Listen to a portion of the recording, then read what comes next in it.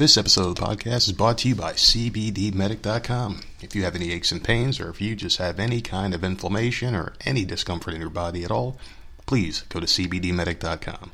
They have different sorts of topical oils. They have tinctures that you can use and drop under your tongue. They've got candies. They've got all sorts of different things. They even have sugar-free, which I'm a huge fan of. Basically, what happens to me is I suffer from anxiety, a little bit of mental illness and stuff like that. Plus, I have some aches and pains as I get older, and they have a wide variety at CBDmedic.com of all sorts of things that you can use on your own body for your own wellness, inside and outside. It will make you feel fantastic, and I do implore you all to go to CBDmedic.com. And because you're listening to the Voices of Misery podcast, I can offer you 10% off any order. Doesn't matter if it's $1, doesn't matter if it's $10, $100, or $1,000. You're going to want to spend the maximum amount that you can afford in these trying times, just because we're all cooped up in the house. We all need something to make us feel better, and CBDmedic.com has the answer for you. Please use our code VOMPodcast10 to save 10% off your order, and please tell them the nerd sent you. This podcast is also brought to you by none other than Podbean.com. Ladies and gentlemen, we've been hosting our show here for about a year and a half now, and I do not regret 1 minute of it. These guys have been treating us great. They give us a platform that we can speak our mind and say whatever we need to say, and it's just a really nice way to just get your voice out there. Lord knows they've been treating us good for a long time, and great friends, listeners of the show, great people at Podbean.com. They also have a deal right now where if you use the code VOMPodcast10, I know, how original, right? Just like the previous commercial, VOMPodcast10, just spell it out, podbean.com/VOMPodcast10 to start your own podcast, and you will get your first 5 gigabytes of backup free. That's right. 5 gigabytes free if you use that code. Otherwise, it's like a couple hours or something like that. You're going to want to rant and talk as much as you can and just get your voice out there. Use the code and start your own show. Okay, now, today on the episode of the Voices of Misery podcast, I've got Michael Jargo from the Destino podcast, and you know his voice as well from hackerhameen.podbean.com. We had about a 2.5 hour conversation, and I blame Jargo for me being so drunk by the end of this podcast because I thought we were going to start this thing a couple hours earlier. And I have such a bad memory, you guys know that, where I basically thought we were starting at 3 o'clock Eastern time, forgetting that he had something he had to take care of, and we moved it to 5 o'clock Eastern time. So I like to have a nice drink before any show, just to kind of loosen the nerves and stuff like that. And, to make, just to get loose and relaxed, as well as my CBD medic. I rub that shit off my body. But I had a drink, and it's like 2:30. I'm having a drink, and I'm like starting to get a little buzz. I'm like, yeah, this is some good stuff. And then I messaged him at like 3 o'clock, and about a half hour goes by. I'm like, yeah, he hasn't messaged back yet. I think we're off. And by then, I'm on my second drink. I'm like, motherfucker, we could have been a half hour deep in the podcast. And then he messaged me. He's like, dude, remember we changed it to 5 Eastern time? I'm like, what? And he sends me a screenshot of the conversation we had. I'm like, oh, fuck, how did I forget? So I'm already a drink and a half in, and I got to wait another hour and a half. And I'm like, fuck, I'm already, knee deep into the drinking. So I kept on going. And by the time we got on there, I was already feeling like really good. Like our start of the podcast was me being like where I should be at the end of a podcast as far as my alcohol consumption goes. And I just kept going and going and going. And you hear me just deteriorating throughout the show. And I think you're going to laugh at me being a dumbass. But the pro that Michael is, and, the semi-pro that I think I am sometimes, we pulled it through and we had a good conversation. I hope you guys enjoy it. And, thank you for listening to the Voice Misery podcast. Here's the show.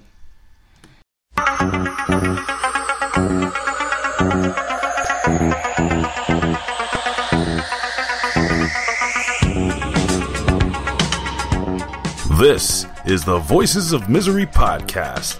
This show isn't for the easily offended, so PC Police on Patrol stand by. You've been warned. Now, let's join the nerd and nerdette with another podcast for that ass.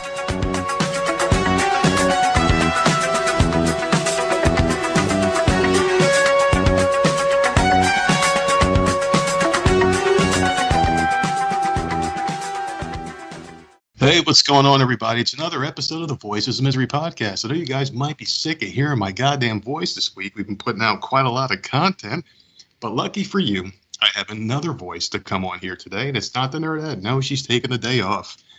I brought in one of my favorite podcasters from the Hami Media Group. He's a very high-level guy, knows a lot of shit. He normally talks a lot about wrestling, but we're going to get him out of his comfort zone today and find out what goes on in that crazy head of his. I'm talking about the voice, formerly of the Monday Locker Room, now from the Destino podcast. I hope I said that correctly. Michael Jargo, what's going on, buddy? What's up, man? So the nerdette, she's still ducking me. That's what you're telling me. She just doesn't like to come on shows with people. I don't know. Like, she's worse than I am. Because right before, just to let you guys know here that are listening to the show, Jargo and I have been having like a little bit of a back and forth for about a year now, and finally get this thing going. And I was telling him, I was like, I just get in my own head a lot of times when it comes to podcasting. And once the mic is on, I'm fine. But before then, I guess my anxiety kind of gets the best of me. And I'm like, holy shit, I got to do this. And I want to make sure everything comes out good. I'm just a perfectionist, but she's worse than I am in that regard, Mike. I've had this happen to me, and it's typically when I'm interviewing somebody. And the worst one was Eric Bischoff, because I got like super in my head as I'm getting ready to interview Eric Bischoff, who's like one of the top 2-3 reasons that I still watch wrestling. Right. Sure. And so we have the opportunity to sit down with Mr. Bischoff, and I'm super nervous. I write up this really, really well thought out interview, and I finally get on the phone with him, and he's sitting outside of a barn in Wyoming, and the wind is blowing profusely. So like 3/4 of the interview is just inaudible because all you hear is the wind blowing against the microphone. And it's just like, why was I so damn nervous about that? Yeah. And the thing about podcasting, and I equate this to, I don't know if you ever heard of the term runner's high, when after you go for a nice jog, you feel great afterwards, like you feel like you could take on the world. I feel the same way after doing certain podcasts. Like I talked to Ben Hameen. I've had Stevie Richards on, and that was a fucking wreck because I'm a legit fan of that guy. I always was growing up. And talking to him, I was like, holy shit, what am I going to do? Oh, my God. Like, I wanted to cancel because I'm like, I got to talk to this guy now, And once it was done, I'm like, holy shit, that came off really well. I just got to get past that stage. And we've only been doing this thing for a little over a year now. So, I mean, it has gotten better. But it's just one of those things, man. But I feel really rude. This is how we do our shows here. How's your week been, buddy? It's been a week, man. I mean... It's weird to me because I work third shift and I have a wife and I have 3 kids. So like my life, and like I was social distancing before social distancing was cool. I hear that. Like over the course of a week, I have it down to basically a science to where my weekly encounter is 9 people. That's all the people that I see face to face that I actually interact with. That includes the wife, the kids, a couple of coworkers, and the guy that works at the gas station. And other than that, I would just rather podcast. Like I just have no desire to get out and talk to people because let's face it, the world's a freaking mess, dude. You know what, man? And I feel you there because I've been social distancing for 37 years now. If you couldn't tell, I'm 37 years old. I just stay the fuck away from people, man. Like I just never felt the need to make those personal connections. And it's funny you mentioned that you'd rather be podcasting because it seems like every single person that I've been associated with now, and that circle's growing more and more, I feel closer to other people at podcasts than I've ever felt with real people that I can see and touch on a daily basis. And it's strange because it seems like 90% of the podcasters are the biggest introverts. Do you think there's something to that we feel more comfortable talking into a mic? It's an interesting case of psychology. And luckily for you, I was a psychology major in college. Oh, and I actually came up, like the whole basis for my psychology major was the only way to be social in an anti-society is by being antisocial. And I wrote that in 1998. Very interesting. It's just, we live now even more so than ever. And we've seen it, especially in wrestling Twitter. It's Friday as we sit down here to record this, and wrestling Twitter has been ablaze for like the last 2 days of professional wrestlers, entire companies just being canceled because of things that were said, in some cases 10, 15 years ago. We now more than ever live in an anti-society. And the only way to be social is by being antisocial, where we actually have control, right? Like you and I, we're sitting here, we're having this conversation right now over Skype. And if you piss me off, I can hang up the Skype and then just log out and you're gone. And I never have to talk to you again. And there's a certain element of control inside of that. And I think the people that are doing podcasts, it's very rare that I hear an absolute just idiot broadcaster. You know what I mean? Like, I feel like there's a certain level of intelligence. There's a certain level of commitment that goes into producing a podcast. And so, like Ben Hameen always says, the good people always find each other. I agree, and I love the fact that he says that a lot because it makes so much sense, and I've actually stolen it. I use that now in my own personal life when I do talk to people. It's just like you were saying now, how we can both just hang up anytime we want. I feel the same way when it comes to social media. Like, I go on Facebook, and a lot of people listen to our show, and we get a lot of politic talk and how I hate the COVID-19. I say the numbers are fake, and people will sit there and try to argue with me. And the best feeling in the world is when I hit that block button. It feels good. It's like I get a fucking dopamine rush when I get rid of people because I'm not going to sit there and engage with people that I just don't feel like talking to. And that's great. Imagine if you went to the store and some asshole like cuts you off with their cart to get in line before you did. Just imagine if you could just like tap him on the shoulder and he disappears. That's essentially what you can do on social media. It's a good thing and a bad thing. I basically use it now just for promoting a show, putting up a couple of shows, maybe talking to people like you, Big Ray, Colin Wysong, just trying to get guests in general is always a nice thing to use the messenger feature. But other than that, man, I really see no fucking use for it. It's just, it makes a lot of sense what you said though, man. Like it's just really nice. Like I'm sitting here in my sweatpants. I work from home now because now I'm considered essential, and it's just a really good thing for someone like me who just doesn't really give a fuck about people. Well, and I think the key word that you said there was dopamine. And I think there's actually something to that. I mean, regardless of what your drug of choice is, you get that dopamine rush, and that's what actually creates addiction, right? So for a couple of years, I've had this theory that we now have outrage addiction.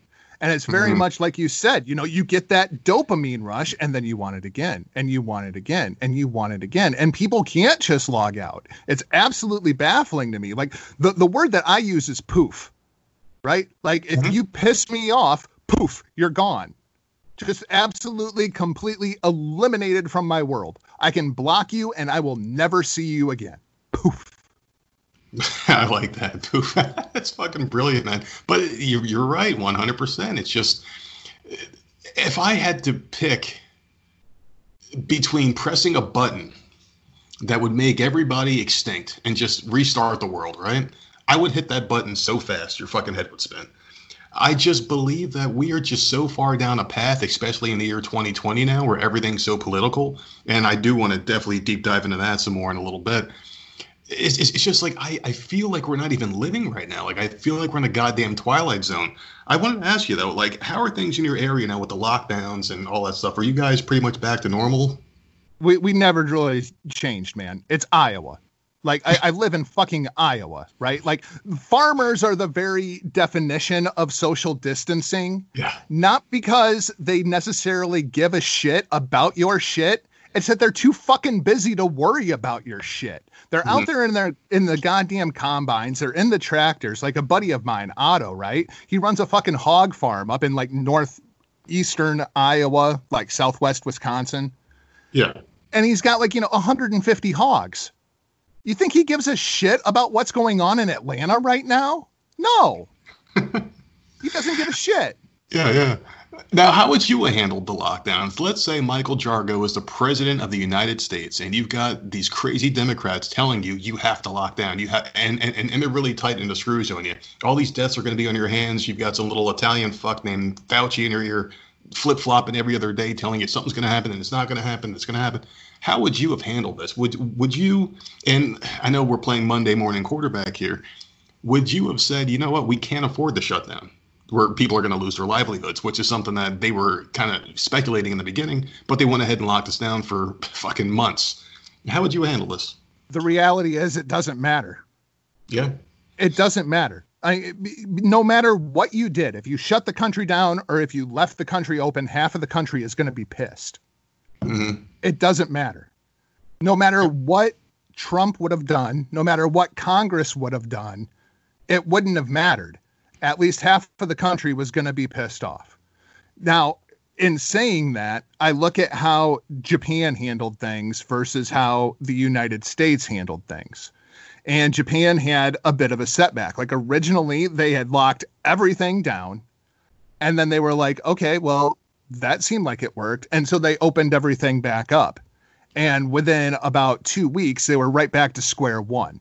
And then they locked everything down with a state of emergency. They can't actually restrict people to being at home in Japan because it's against their constitution going back to World War II and the bombs being dropped. There's a serious mistrust between the Japanese people and the Japanese government, and rightfully so, I think we can say at this point, right?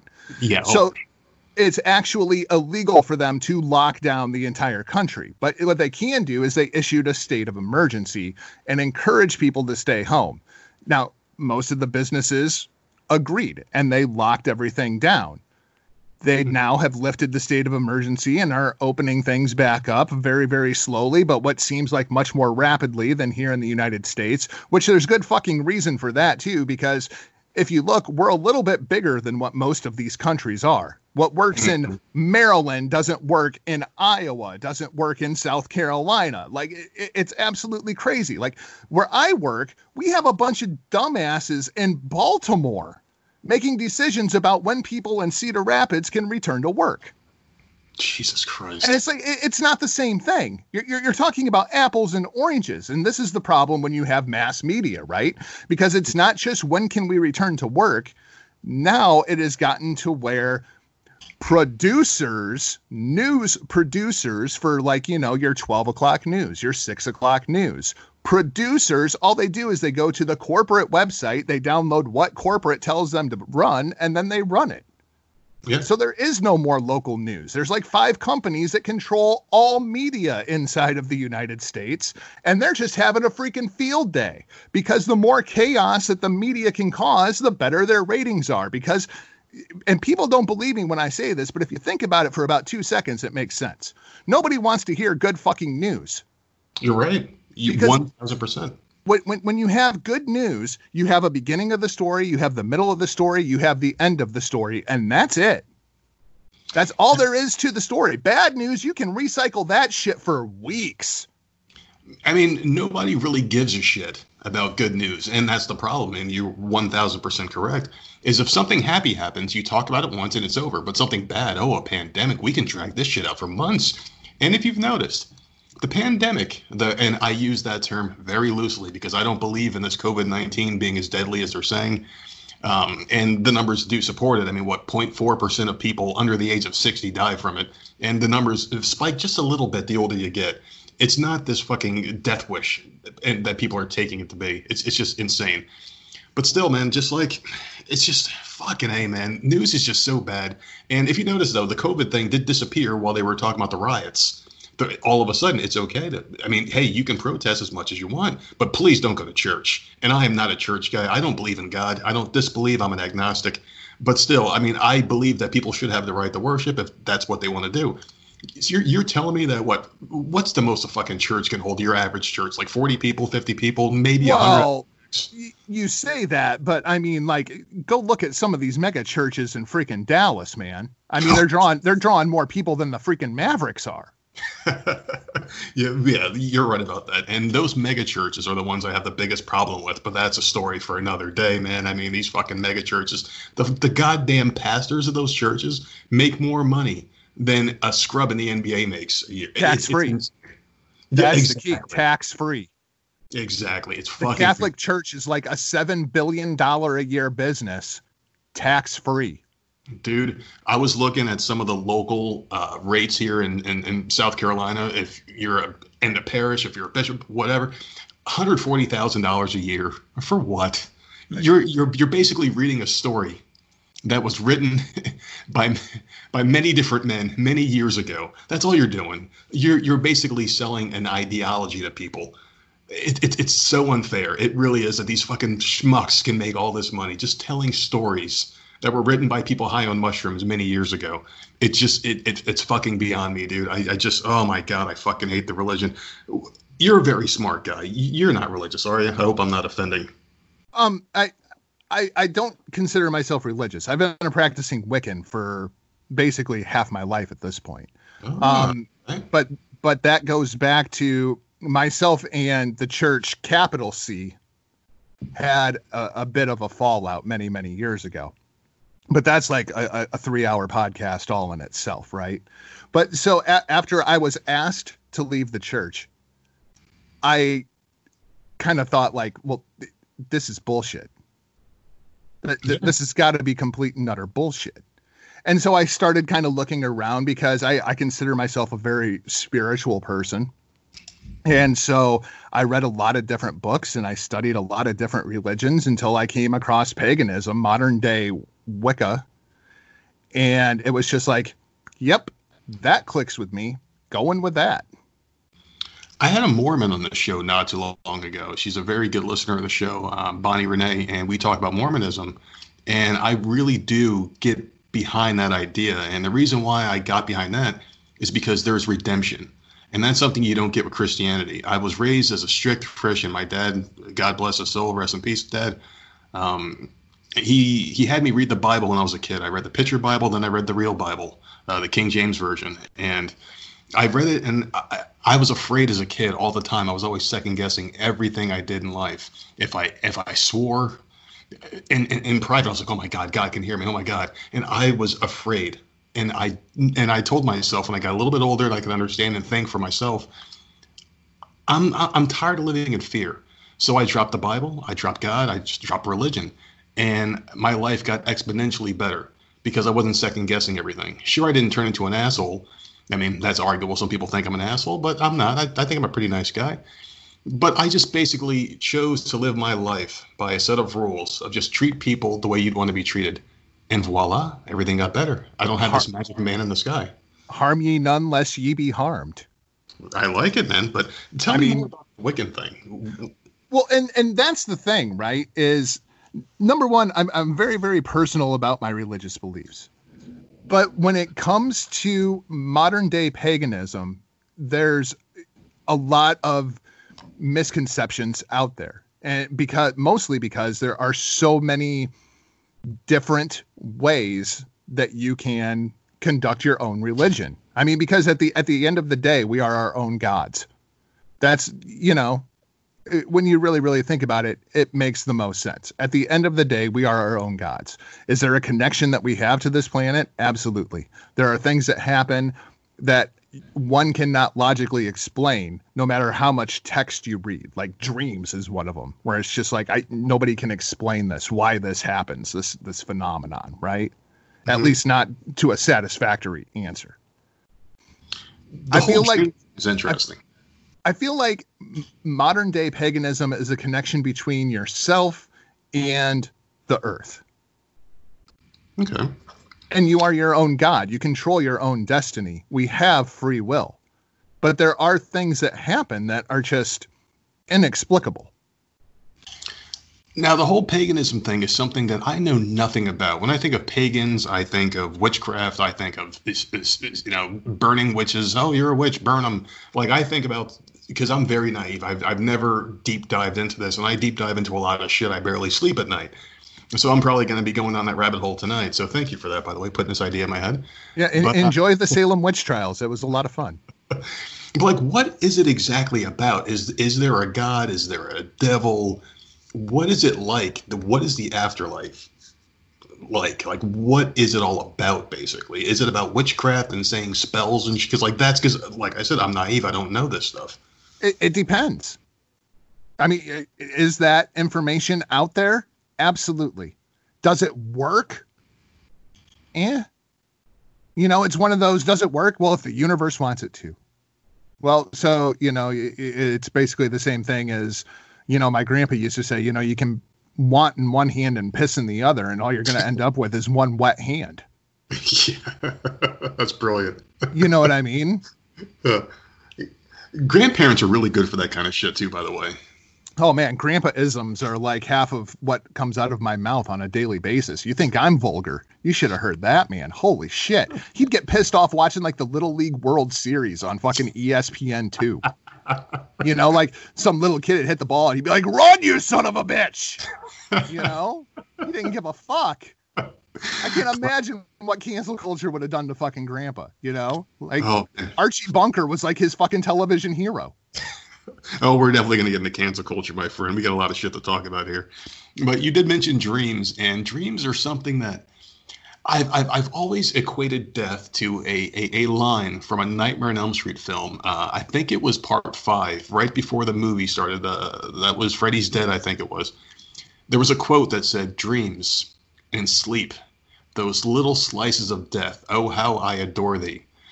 And that's what I think death is like. I really do think when you die, it's just over. Like, you are done. It's kind of like sleep. I think that's our preparation for death, because that's what it is. You fall asleep and you never wake up. But dreams are really strange. And I've always wanted to do a podcast with someone that is like an expert in dreams, because I always thought that would be an interesting topic to talk about, because no one does understand it. Is it just your psyche thinking about things that you've always wanted to happen? Is it something that you might have done in a past life? It's just, there's so much to talk about here with dreams. And for instance, like, I had one the other day that was a continuation of a dream that I remember vividly that I had when I was a kid about the end of the world. And I remember feeling, and like basically what happened, there was like a flash of white light. Everyone was burning. You hear screaming, flesh being ripped off of people. It was just like a solar flare or whatever the fuck it was. And of course, I survived it because I'm the star of the dream. I'm me, and I'm dreaming. And I'm walking around. There's like fucking blood and guts all over the place. And I'm walking across buildings and rubble and shit. And I'm like, what the fuck is going on here? I don't think they're a key to the future or your own personal truth the way you see it. I don't know what the fuck they are. What do you think they are, man? Like, they're just interesting little movies that play in your head at night. It's interesting that you use the word movies. And when it comes to dreams, I try to ask people like random questions about their dreams. Like, what were you wearing? Ooh. Was there anybody else around? What time period is it set in? You know, because like we can remember all these details about dreams, right? But nobody remembers the most basic things. Did you dream in first person or did you dream in third person? Because I've dreamed in both. For one reason or another, when I dream in black and white. Nothing is in color. See, there's something to that. I bet there's some expert that could break that down.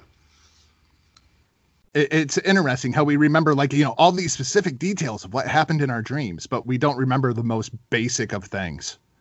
That's the thing that interests me about the dream world. It's fucking crazy that you dream. So, like, for instance, like, I speak 2 languages, so I speak Spanish and English, right?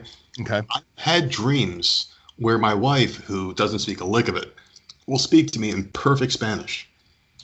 It's so strange. And like, I wake up in the morning, I'm like, that was fucking weird. Like, I just don't understand like why your brain just wanders at night. And sometimes you remember them, sometimes you don't. Do you dream every single night? Because I only remember maybe one every couple of weeks. And I don't know if that's a thing that happens every night, or maybe once in a while your brain just keeps going. Maybe you're not getting that REM sleep that they're talking about so much, where that's like the deep sleep where you're actually resting.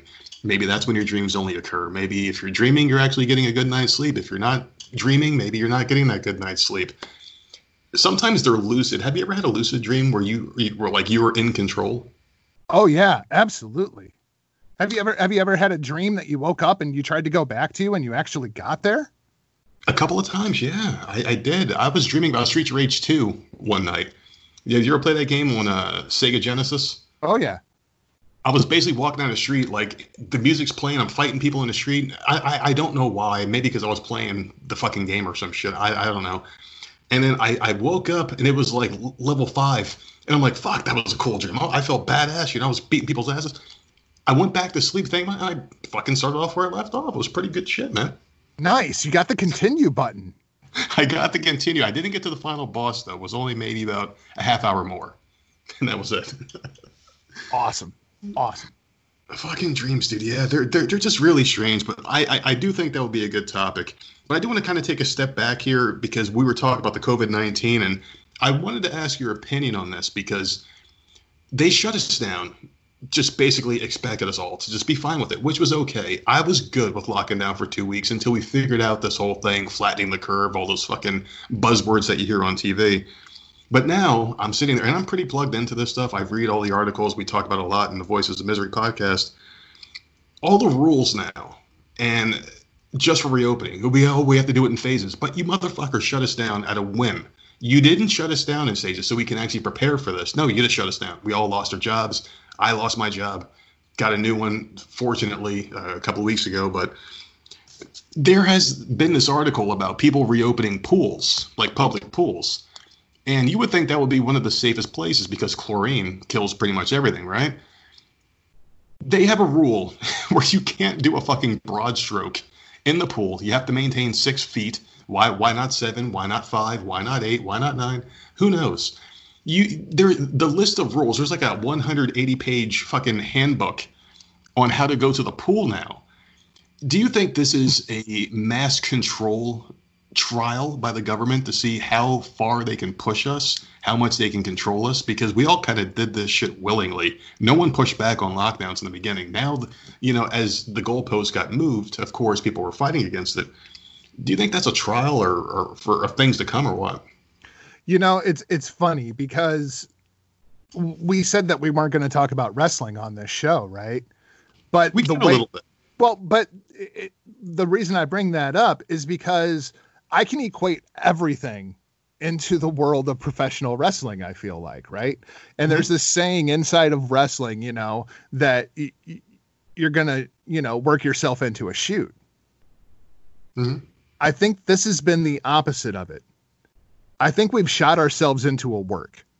Like, I don't doubt for 1 second that, COVID-19 is out there. I don't doubt for 1 second that COVID-19 is an awful, awful thing that have cost us, tens of thousands of lives. But if we can use COVID-19 as an excuse to get this done, this done, this done, and this done, then the government is absolutely doing that as much as they possibly fucking can. I really feel like this whole thing's political, man. Like it's just every 4 years, it seems like there's something huge that happens in the world. And right. And they hate Trump so much. And I hated Trump for the first couple of years. And then I'm like, you know what? He's not that bad. He's done more for my family personally than any president has ever done in my entire lifetime. And I feel like things are better. I am not a people person, but I like to see people do well. I feel like being in lockdown for so long has made me a better person, only because I feel more compassion for others when it comes to people losing their jobs, losing their livelihoods, their houses. And the job that I work right now is basically answering the phone for people that are on unemployment that have this bank card that they get a balance on. And I hear stories every day of people struggling. They're like, oh, I had a business. Now I'm on unemployment. I have to get food stamps. And it wasn't my choice. And I'm like, you know what? I feel for these people, man. And I like people doing well. Trump's provided a lot of jobs for people and things were going great. I feel like the Democrats just fucking use this COVID thing to push all their own bullshit out there. And, oh, wow, we got a $1,200 check. Great. I mean, it's been 3 months. Do they really think $1,200 is going to fucking help? Do they think giving people an extra $600 a week in unemployment is going to make them want to go back to work when the average waitress makes $3 an hour plus maybe $20 extra in tips, depending on how busy they are? I mean, fucking hey, dude. This whole thing was mishandled, and at one point, I really wanted to leave the country. Seriously, I'm fucking sick of being an American now because we lost our freedoms. Well, here's one of the things that we have to acknowledge, all right, when it comes to the way that this entire thing has been handled. Originally, Trump wanted to shut things down at the end of January, and he was called a racist for doing it. Mm-hmm. And Congress was too obsessed with the phony impeachment to actually pay attention to what in the hell is going on. That's the first thing, right? Like, people can blame Trump for everything that he's done, everything that he hasn't done. The problem with Trump is Trump's an asshole. Like, true. People they genuinely dislike Donald Trump. They don't give a shit about his policy. Like, it's a fascinating experiment to go out there and read like some of the words that Barack Obama said, but without giving them context to people. And they're just like, oh yeah, I can't believe Trump said that. And it's like, well, actually that was Obama. That one wasn't Trump. Yep. Or you read them in economic policy and people are like, oh, that sounds like a great idea. The Democrats must have came up with that. No, that was Trump. Mm-hmm. But the reality is Trump is a fucking asshole and people just genuinely dislike Donald Trump. Mm-hmm. That's the problem. And so they counter with Joe fucking Biden. Like, really?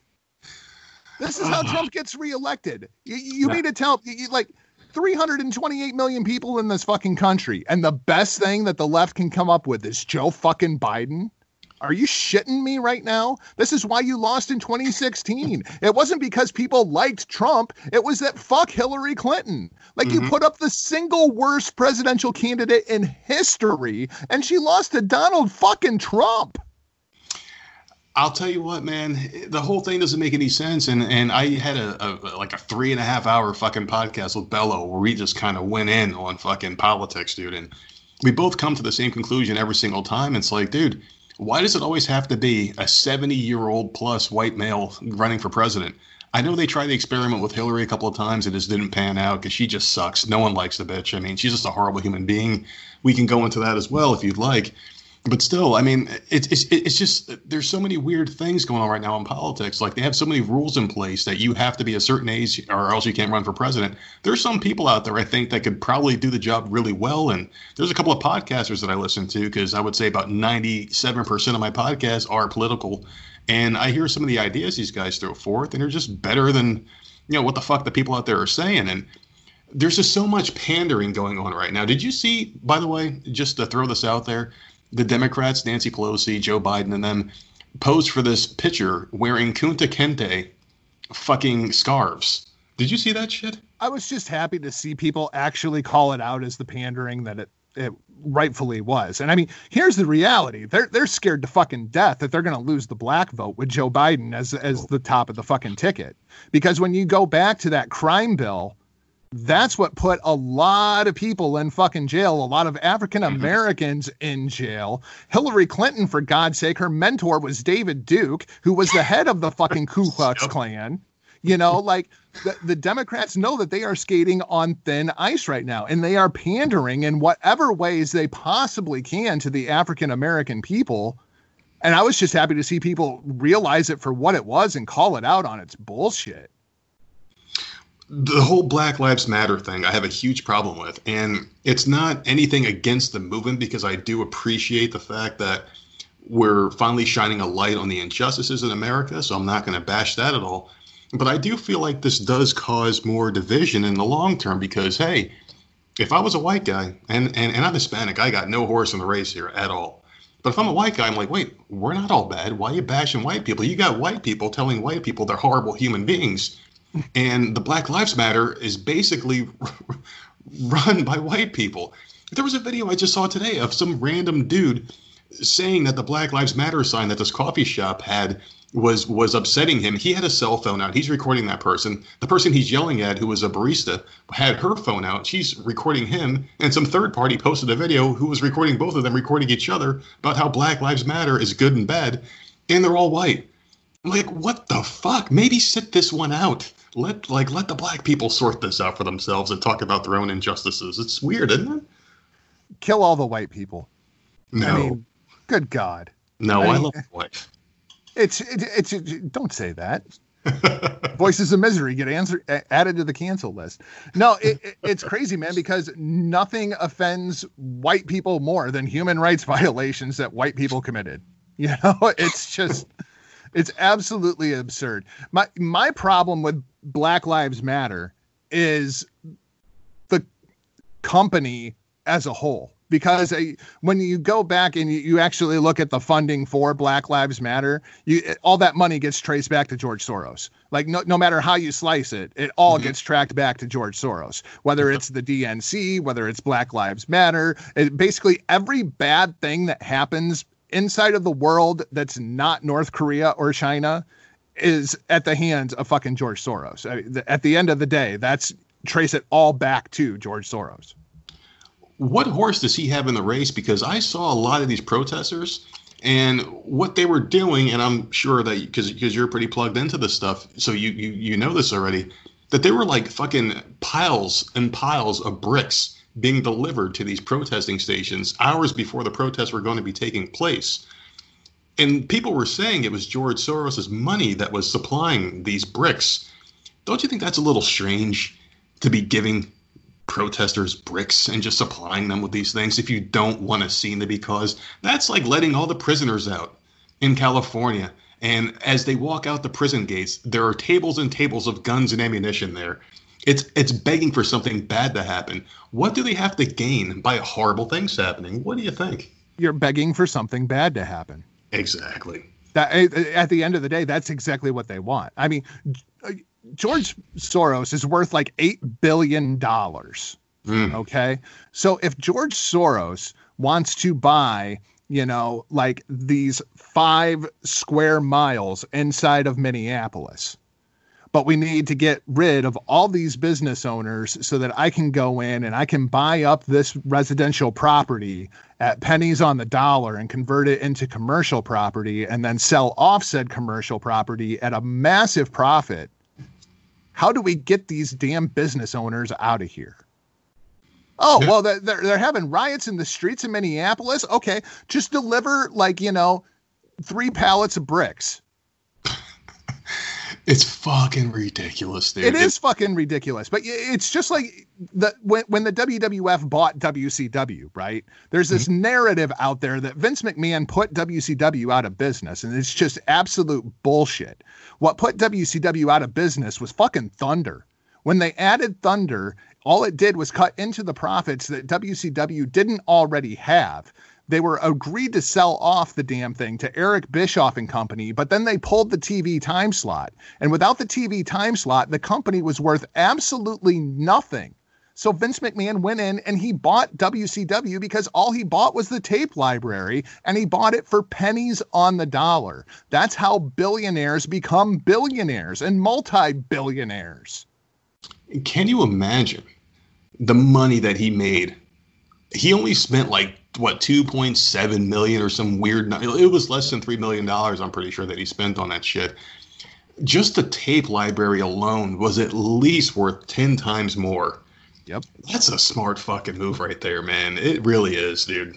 Well, I mean, if you listen to Bruce Pritchard, Vince McMahon had the idea for the WWE network in the early 90s. So he recognized the value of buying up all those tape libraries. And when you look at the WWE network, it's absolutely incredible the amount of content that's on there. Oh, yeah. Well, we were actually a member of the network for quite a while, and we don't watch wrestling much, very little. The other night it was on in the background when we were just kind of hanging out and doing our thing. And as bad as the product is, you got to appreciate the fact that Vince McMahon's a fucking genius, man. This guy took something so stupid as a fake fighting and became this global phenomenon. And they make more money supposedly now with less audience than they've ever done before, which doesn't compute to me, because back in the day when Vince Russo was writing, and we love Vince here at Voices of Misery. He gave us a nice interview and he was a hell of a guy. That was the last time I really watched wrestling religiously, was back in the Attitude Era. I felt like they should have made more money then than now. How the hell did they? Television. It's all television rights. 65% of the WWE yearly income now comes from television rights from Fox and NBC Universal. I mean, right there, you're talking $2 billion. So the ratings being low, people are paying more for low ratings than they would have paid back in the day for high ratings. I mean, they were hitting 8 and 9. Well, here's the difference. I mean, number one, the advancement of television technology has changed when you get into all the streaming services and whatnot. But I think what people fail to realize is when you go back into the Monday Night War era, how many channels did you have on cable? Maybe 50? Yeah. And now you have 300 channels at your beck and call, whatever you want to watch. Content itself now is at a high premium, because even if you can draw 2 million viewers, WWE's ratings are in the toilet. They still had 3 of the top 7 shows on Monday night because Raw's broke into 3 hours. It's actually recognized as 3 different shows. They had 3 of the top 7 shows on cable, on all of cable. Huh. Now, I blame DVR a lot because it makes it so easy to watch TV in these bite-sized moments. But DVR is now counted because it's not only live viewership that they count. All right. They have live and same night viewership. And then they also track a +3 number, and they also track a +7 number for people that go back and watch it on DVR. Obviously, the big money is in live and same night viewership. But the thing is, while you have the ability on DVR to fast forward through commercials, how often do you? How often do you really? Yeah, I can see that. My wife fast forwards everything on DVR, but now we have this setup where it's like a streaming service. So it's streaming TV, it's through Spectrum, and you can't fast forward the commercials anymore, which fucking pisses her off. But I mean, wrestling's weird, and not just wrestling, TV in general is weird, because we tried to watch the other night just because like we listen to everything on hackerhameen.podbean.com religiously. And we get all our wrestling news from you guys. Like, that's why I don't give a shit about watching it, because I'd rather listen to a review from entertaining people than watch the shit because it sucks. We did watch out of curiosity to see how it would be without a crowd. And man, it's fucking brutal, dude. I just don't know. And God bless you for lasting as long as you did, because it's fucking tough to watch wrestling, because I feel like wrestling is 90% crowd, 10% performers. You need that reaction, man. You need people cheering. You need them chanting, even if it's that fucking what chant, even if it's wrestle forever, whatever dumb shit these people are saying now. You need that energy. And I'm sure as a performer, it must be so much harder to do your goddamn job now. I mean, have you watched any of the UFC when they're doing their shows without a crowd? I have. I watch UFC all the time, and I think it works better for UFC than it does WWE, because I feel like WWE people need the crowd, because when like Hulk Hogan is wrestling, or you know, like those guys who feed off the crowd, like when Hulk Hogan does his Hulk up thing and the crowd's cheering, like the storyline back then, I guess, was like the crowd energized him. Now there's no crowds. And you see these assholes playing to the crowd, which I think is hilarious. They're like pointing to nothing. And you know there's no crowd there. It just looks weird to me. I don't know, but UFC's good. Well, number one, you need to watch New Japan Pro Wrestling, because New Japan Pro Wrestling is presented much more like UFC than anything the WWE is doing. But that's a whole other topic. For me, when it comes to the Western style of sports entertainment and what we now know as professional wrestling, I think of it as much closer to stand-up comedy or magic. And neither would work without an audience. I mean, we see it like with Stephen Colbert. We see it with Ellen DeGeneres, all these talk shows with these people that are supposedly funny. Now, all of a sudden that they're doing their shows from home, people are recognizing how awful they actually are.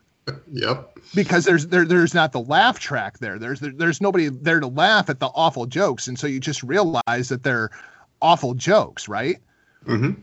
That's pretty much where I feel like AEW and WWE is. Like, yeah, they absolutely need the crowd, because that's what they've educated fans to look for. And like, you know, the 10-minute promo where somebody comes out at the beginning of the show and they stand there and they talk for 10 fucking minutes.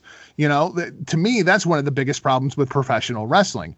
When I tune into a wrestling show, I want to see people wrestle. Like when I tune into the NFL, you know what they don't do in the middle of the second quarter? Stop the football game so Aaron Rodgers can go out to midfield and cut a promo for 10 fucking minutes. It's just absolutely fucking retarded. You know, it makes no logical fucking sense.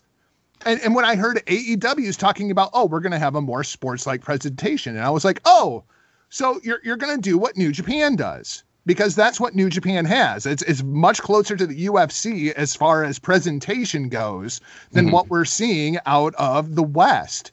And I feel like the professional wrestling doesn't work, because just like a stand-up comic, you have to have the audience to react. That's the way the entire program is formatted.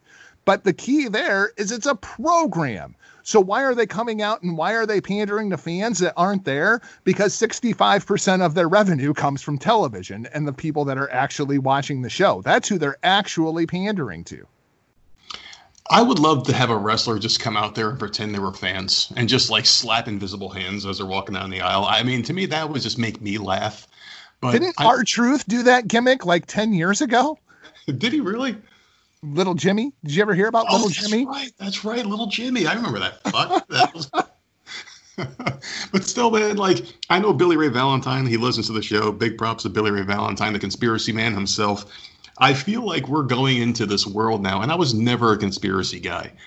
But, man, like, I really feel like everything that's going on right now is a part of something bigger that we just don't know yet. I feel like we're watching a movie that the ending hasn't been written yet by these people out there that know exactly where this thing is going to go. In all honesty, if I had to guess, I would think everything's going to be back to normal right the day after the election. They're going to forget about COVID-19 because we live with AIDS. Are you kidding me? Yeah, no, I think so, man. You think that when Donald Trump gets reelected in November, that the day after everything's going to go back to normal? I really think so. I mean, they're going to keep trying impeachment. They're going to keep maybe citing the deaths of COVID, which I really feel is a lot less than what they're saying. I feel like we're going to get back to a normal for a little bit at least. They're going to try other tactics to get him out of there, but it's not going to work. I mean, what we really have to do, and I hate telling people how to vote red the whole way. Get rid of these fucking Democrats, at least until the new batch. Let the old batch die off. Let the new ones come in, but the new ones are progressive, so maybe not vote them in. Maybe wait till a batch after these progressive fucks, because they're just the worst. But I do want to ask you this question here, man, because like we just got off of wrestling a little bit here. Sports is coming back, and we have MLB is going to play like a 60-game thing. No, they're not. No, they're not. Think so? You don't think so? I don't think there's going to be a baseball season. Really? No. Because of the money situation or COVID? Yes. This is one of those where we've shot ourselves into a work. The reality of the baseball situation is the collective bargaining agreement for Major League Baseball expires at the end of next season. Okay. Mm-hmm. So basically we've already started negotiations for the new CBA because the owners want things in place before next season starts. So when it comes to this entire COVID situation, the entire money situation, what's actually going on is both sides, whether it be the players union and the players association or the group of owners, both are basically trying to get leverage inside of the situation to where the owners are pitching absolutely terrible deals to the players, basically saying that, you know, we'll give you 20 cents on the dollar and we're going to go out and we want to play 140 games and you have to quarantine yourself from the family for 4 months. You're not allowed to see anybody. That was the original pitch to the players. And the players were like, how about fuck you? And you pay us our full salaries and we'll play 60 games. And the owners were like, no, how about fuck you? And basically what they're doing is when the owners made that original pitch, they knew the players were going to reject it, but they're positioning themselves inside of the court of public opinion to where they can say, hey, we tried. We sent a proposal to the players. We tried to get things worked out. It's those greedy players. And they're trying to get the public opinion on their side. There's a very similar parallel to what you just said as to what there is right now with the second stimulus package. The Democrats threw out, we're going to give everyone $2,000 now each for like you, your wife, your kids would each get $2,000. And they also snuck in a lot of other weird, sneaky shit. And the Senate was like, no, we can't let this happen because you're asking for way too much. We're not going to extend unemployment benefits until January because no one's going to want to work. Right. So they shut it down. But the Democrats can always say, hey, we threw this out there. But I want to ask you, man, because like you're a big sports guy, and I fucking missed that podcast you did with Stevie Richards, the NFL one. Very good stuff, very high level conversations. I enjoyed it every week. But can you watch sports? Because we just talked about wrestling and how weird that is with no crowd. I mean, it's fucking weird to me.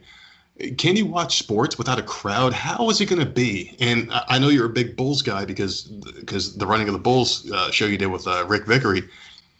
Can you imagine Game 6, the NBA Finals, back in 1998? Jordan did the not-so push-off on Byron Russell and shot the ball. Can you imagine no crowd cheering for that or booing it because it was in Utah, I believe? Can you imagine no sound? or just basically like hearing all the grunts and the sneakers, making that squeaky sound on the ground. That's all you're going to hear. The coach is calling out plays. Crowds are so fucking important, and it makes you appreciate crowds more now that they're not there. Are sports going to be the same for you? Or are you going to feel a little weird and turned off by it? How are you going to enjoy it? It's interesting because I don't know that anybody necessarily has the answer until we see it in application, right? Mm-hmm. Especially with the NBA, because the NBA for a master control operator, which is what I do, would be an absolute freaking nightmare. I tell you one thing, you better have a 7-second delay. Oh yeah. You have to accentuate the positives when there's not a crowd. Like we saw that golf tournament thing, right? With Peyton Manning and Tom Brady and a couple of famous golfers. Charles Barkley was there. And one of the big key things that actually made that a draw, and it did really well. It had like 6 million viewers, right? For freaking golf.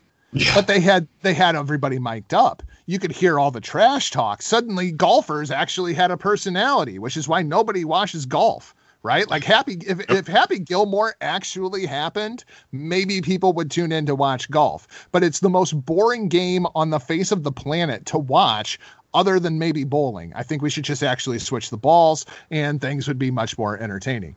But that's what they're going to have to do. Like you're going to have to, I want to hear LeBron James talking trash to Russell Westbrook.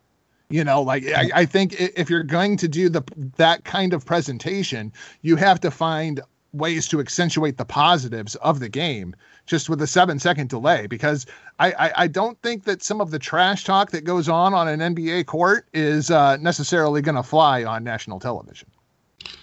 I just think it's going to be weird, man. Like I'm a huge Giants fan. I'm from New Jersey, and I mean my Giants probably aren't going to be much better next year. Even though I do fucking love Daniel Jones' upside, I think he's going to. Danny Dimes, dude, he's going to be fucking good, man. As long as he stops fumbling, I think he'll be fine. I love his mobility. I love his intelligence in the field. He just has to hold on to the ball, and these are very correctable mistakes with that, man. I think the Giants are going to be a force in the future as long as Barkley can stay healthy. I think the Giants are going to be just fine. I see a Super Bowl within 5 years with this team. I'm just being optimistic here, maybe talking with my heart. I don't know if you got that big of a window. Really? What? Well, because I feel like once those rookie contracts come due and you've got to pay Daniel Jones and you have to pay Saquon Barkley, I have a feeling Saquon Barkley leaves New York. Yeah, I feel the same way, and I didn't love that pick. Even though I love him as a player, I felt like we should have gone quarterback sooner. The thing about Saquon Barkley is he's so good. He's such a fucking stud out there, but we don't have the line to protect him. I mean, this guy got hurt because he was taking a lot of hits, and he was the offense. Look what happened to the Los Angeles Rams. I mean, as soon as they paid Todd Gurley, I mean, that money's got to come from somewhere. And so suddenly, you lose a left guard. And then, in the next offseason, rather than, re-signing that center that's been with, the quarterback for the last 5 years, we're going to bring in a rookie and move off of him, save a little bit of salary there. And you just can't pay the other positions. It's one of the big things that's going on in Dallas right now and why Jerry Jones doesn't want to pay Dak Prescott. I mean, why the fuck would you want to pay a running back? In all honesty, running backs have the shortest shelf life, I think, of any position in the NFL. You might have 3 to 4 good years, and you're done. I mean, you take such a beating, such a pounding. You don't really have that long career. So I understand these guys wanting to get paid because they understand, like, hey, my window isn't that big because I could get hurt. I get hit a lot. I run the ball 30 to 40 times a game in some situations. Some guys have to hold the ball that much. Or either that or they're blocking. So you're either hitting someone or being hit all the time. And that's pretty much every NFL player, but running backs take the brunt of the hits. So I don't blame them. And the Giants, I mean, as much as I love Saquon Barkley, got his jersey hanging up in the closet right now, maybe it would be a good idea to kind of shop him in the offseason and get something in return. Yeah, I mean, inevitably that becomes the problem, Fucking blows, dude. I mean, I fucking love the guy, but that's pretty much it. Well, I mean, it all started in Pittsburgh with Le'Veon Bell. Mm-hmm. You know, and the real problem is the CBA and the way that the rookie contracts are phrased. You get them on that rookie contract for 4 years, and then you have a 5th-year team option to where you can just run the freaking wheels off of these guys for those first 5 years. You basically pay them absolutely nothing. And then when that 5 years is up and they're ready for a big payday, the original team just moves off of them and drafts a new one. You know, and that's the problem with the running back position right now. That's something that's going to have to be addressed inside of the new CBA, because we have seen this pattern happen over and over and over. And now we're seeing it up in Minnesota with Dalvin Cook, because he wants to get paid. He's going into that 5th year. He doesn't want to be franchise tagged. I want a commitment from the team that you're going to freaking pay me, and I'm not going to play until you do. It's the same thing that Ezekiel Elliott did to the Cowboys. If Minnesota pays him, they're absolute fools. His backup actually averages more yards per carry than he does. These people have an overinflated sense of self-importance, and they think they're the center of everybody's universe. That's the problem. And just like you said, that speaks volumes. If I'm the owner, I'm like, hey, you know what? Bye. Because your backup has more yards per carry than you do. Yeah, and I'm going to have to pay this quarterback $40 million freaking dollars, because that's the market for a quarterback. Yeah, it's crazy, but the franchise tag thing isn't so bad. If I was an NFL player, and I'm guaranteed, I mean, I am not that plugged into sports, but isn't the franchise tag minimum like $18 million, or what's the exact number on that? Because I would gladly take it.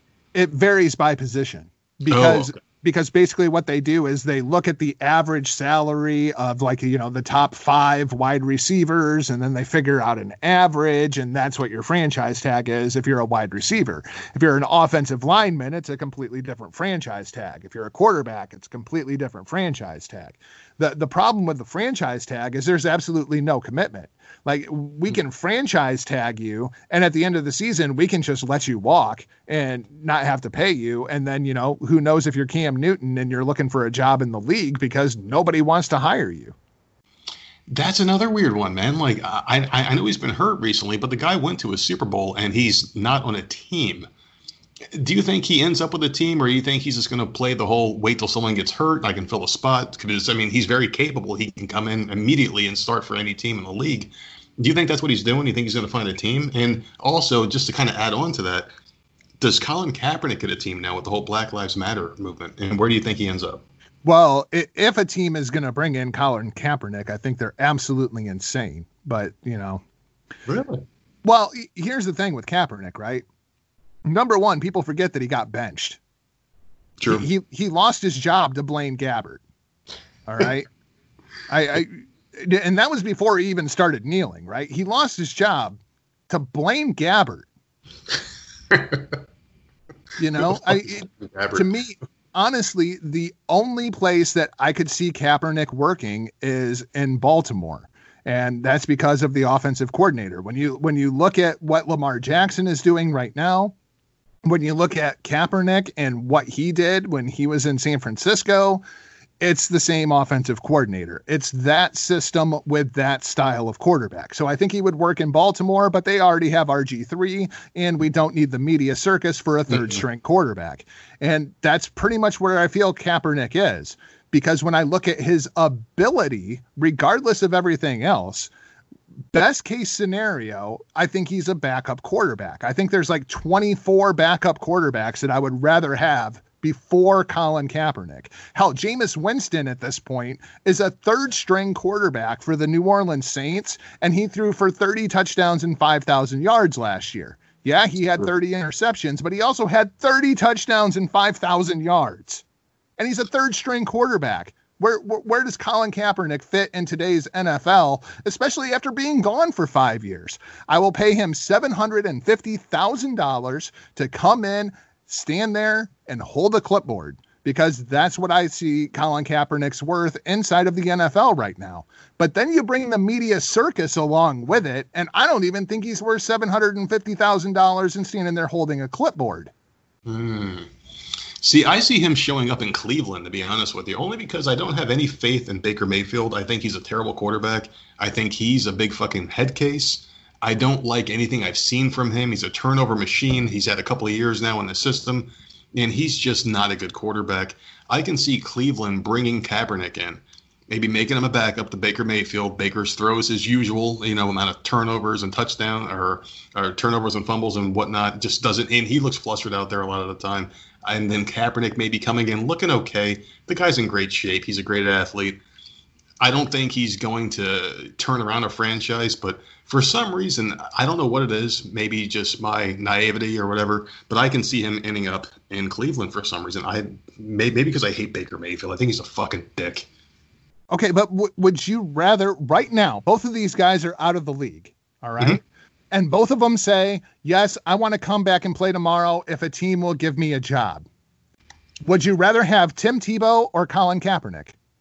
Dude, Tim Tebow deserves to be in the league. I don't know why he's not even in, because he had a great fucking run. I understand the guy fucked up a lot. He had a lot of turnovers, but he beat the Steelers in the playoffs. He had this magical run with the Broncos. I don't understand why he's not at least a backup somewhere. Okay, I like Tim Tebow. Would you rather have Cam Newton or Colin Kaepernick? Oh, Cam Newton, easily. Would you rather have Jameis Winston or Colin Kaepernick? Ooh, Jameis Winston has a lot of upside, but he makes a lot of mistakes. Yeah, I would probably take Jameis Winston. I mean, that's a tough pick, though.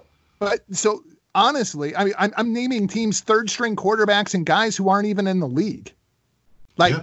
What place does Colin Kaepernick have in a modern-day NFL, especially with the media circus that's going to come with him?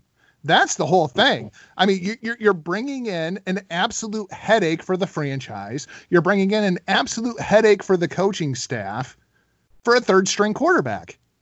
Why would you do that? You probably wouldn't, but as far as the NFL goes, are you going to be able to watch it without a crowd? I have a hard time watching the NFL as it is, man. And it's just because of the way the rules are formatted at this point. I mean, after every play, when the first thing that I do is look in the upper left-hand corner of the screen to see if there's a flag, there's a problem with the game. Makes sense. Makes tons of sense, yeah.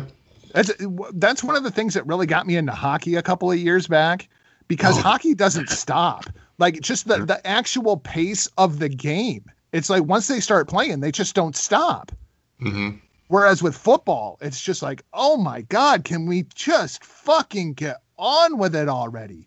And it's like, oh, there's 5 minutes left in the game. Yeah, honey, there's 5 minutes left in the game. 45 minutes later, and the fucking game's not over because you got to go through 6 timeouts and 6 commercial breaks. And then we've got to have, Troy Aikman come on there and tell you how fucking smart he is and how the Cowboys should have done this. And it's just like, oh my God, just play the fucking game already. Yeah. Well, who's your team in hockey? Because I've also been trying to get into hockey because I always loved the sport. I just never watched games. And I'm a Devils fan, obviously, because I'm from Jersey and I'm pretty faithful to my New Jersey teams. But there's something to hockey where it's just fucking fun, man. And like, you're right. They just play the goddamn game the way it's supposed to be played. And I've never seen them pussify the sport like they have in football and basketball. Oh my God. I was watching that Bulls thing with Michael Jordan, the Last Dance, and you would see the physicality that doesn't exist anymore. If Michael Jordan played right now, that son of a bitch would play fucking every game and probably average about 50 to 60 points a game, because that is the kind of shit that happens nowadays. Like, you can't touch anybody. You can't even look at someone wrong without a goddamn penalty. It's just ridiculous. See, and I understand the sentiment, but I don't think that he would have averaged like 50, 60 points a game. Really? And I say that because of James Harden, right? Like, I mean, James Harden is playing in the modern day NBA.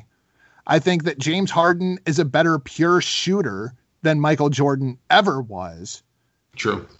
And he's still only averaging 35, 36 points a game, because the problem is that to average 50, 60 points a game, the night that you only score 30 points, you've got to go out and score 80 in the next game to keep that average up around 50, 60 points, and the game is so different now. Like, one of the things about Michael that is so overrated, he was not a great 3-point shooter.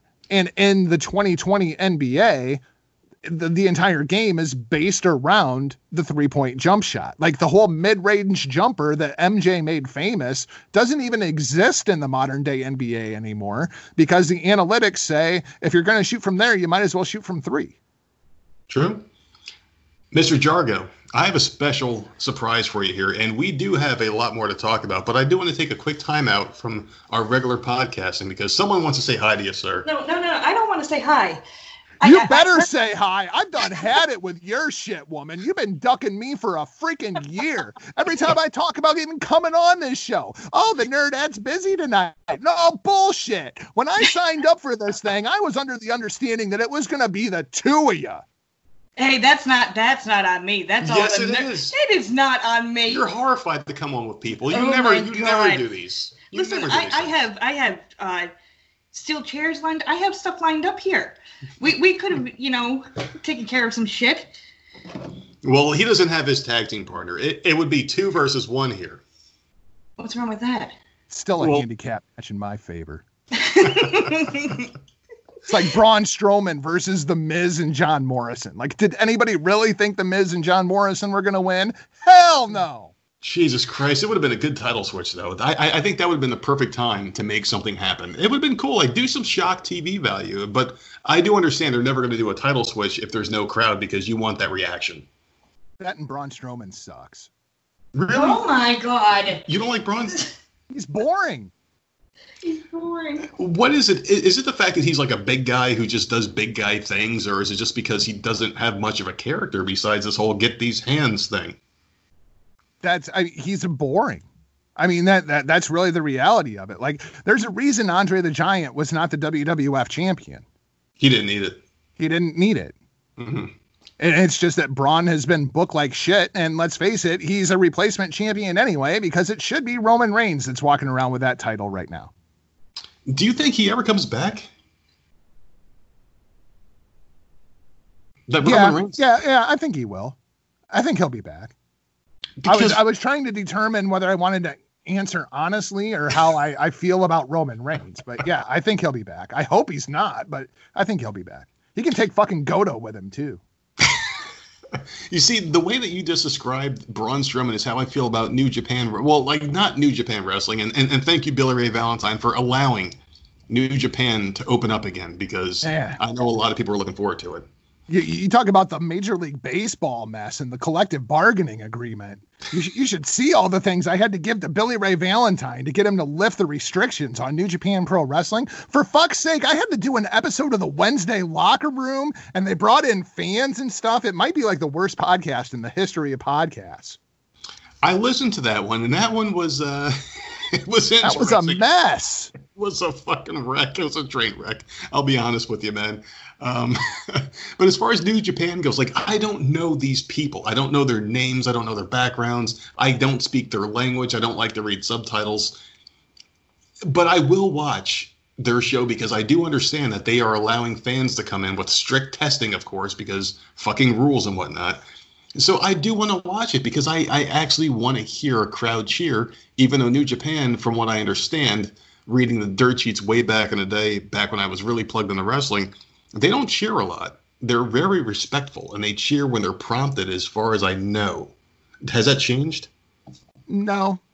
You get a very organic reaction, and it's the way that New Japan Pro Wrestling and the way that they do their booking is based around more national pride and cheering for underdogs, right? Like, if you have a Japanese wrestler against a Caucasian wrestler from the United States, chances are they're going to cheer for the Japanese wrestler. Like, everything is not nearly as cut and dry as far as baby faces and heels, and everything in New Japan. It's just done in a very, very different kind of presentation, all the way down to, like, they have teams inside of Japanese wrestling, whether it be New Japan, whether it be Stardom, where they'll have 5 different factions. Like, Bullet Club is its own faction. It's basically its own team. And when a guy from Bullet Club wrestles a guy from Chaos, it's not just about those 2 guys. It's also about the inter-faction warfare that goes on between the different factions.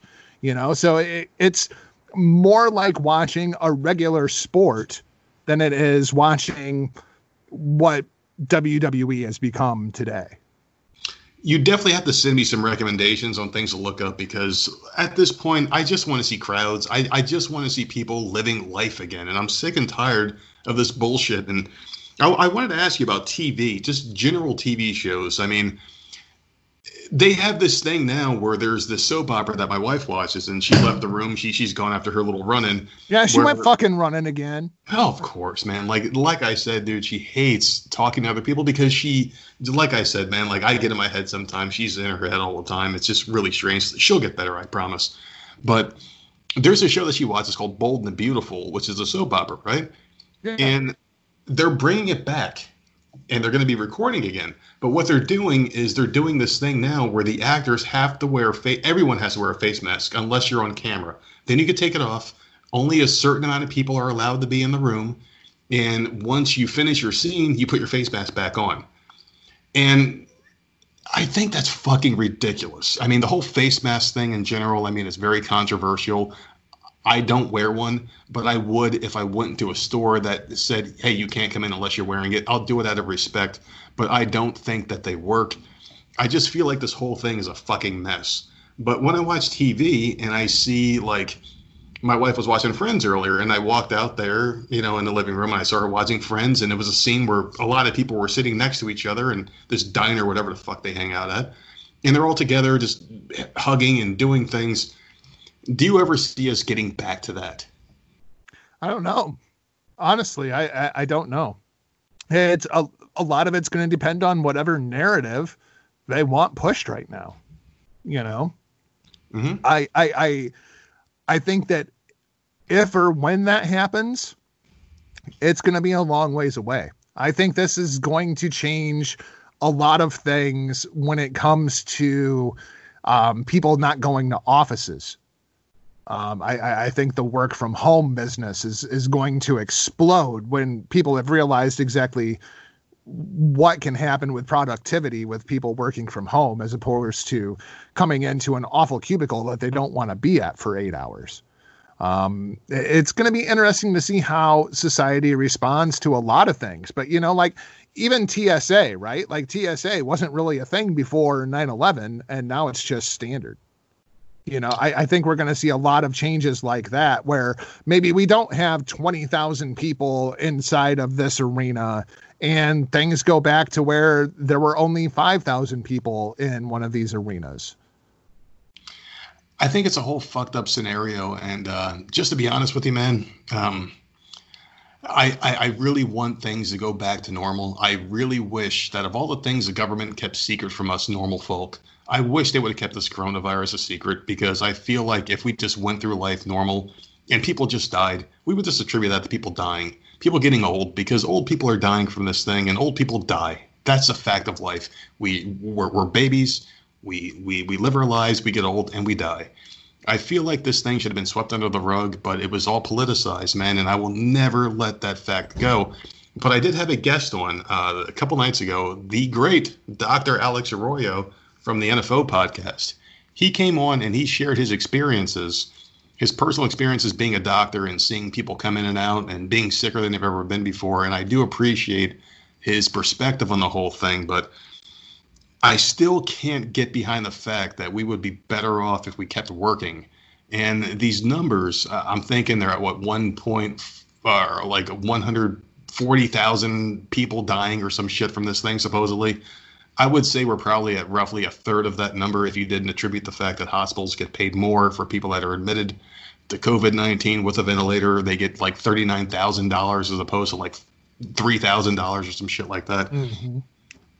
It's just a fucking mess, dude. And I am so sick and fucking tired of just people losing their jobs and livelihoods. The work from home thing is pretty cool and all. I mean, I love doing it myself right now, but I don't see working from home, working remotely being a good thing, because I feel like people need to be out and seeing each other, touching each other, fucking just having that person-to-person interaction. Do you see yourself like having changed a little bit at all? Like, have you become a nicer person, more sentimental person, maybe someone who feels for other people more just because of the whole lockdown situation? No, I don't give a fuck about people. I knew it. I mean, I'm like Brock Lesnar. I don't give a shit about your kids. You know what I mean? Yeah. I mean, here's my reality, right? Like, I choose the people that I want to associate with, and the people that I want to associate with are my wife and kids.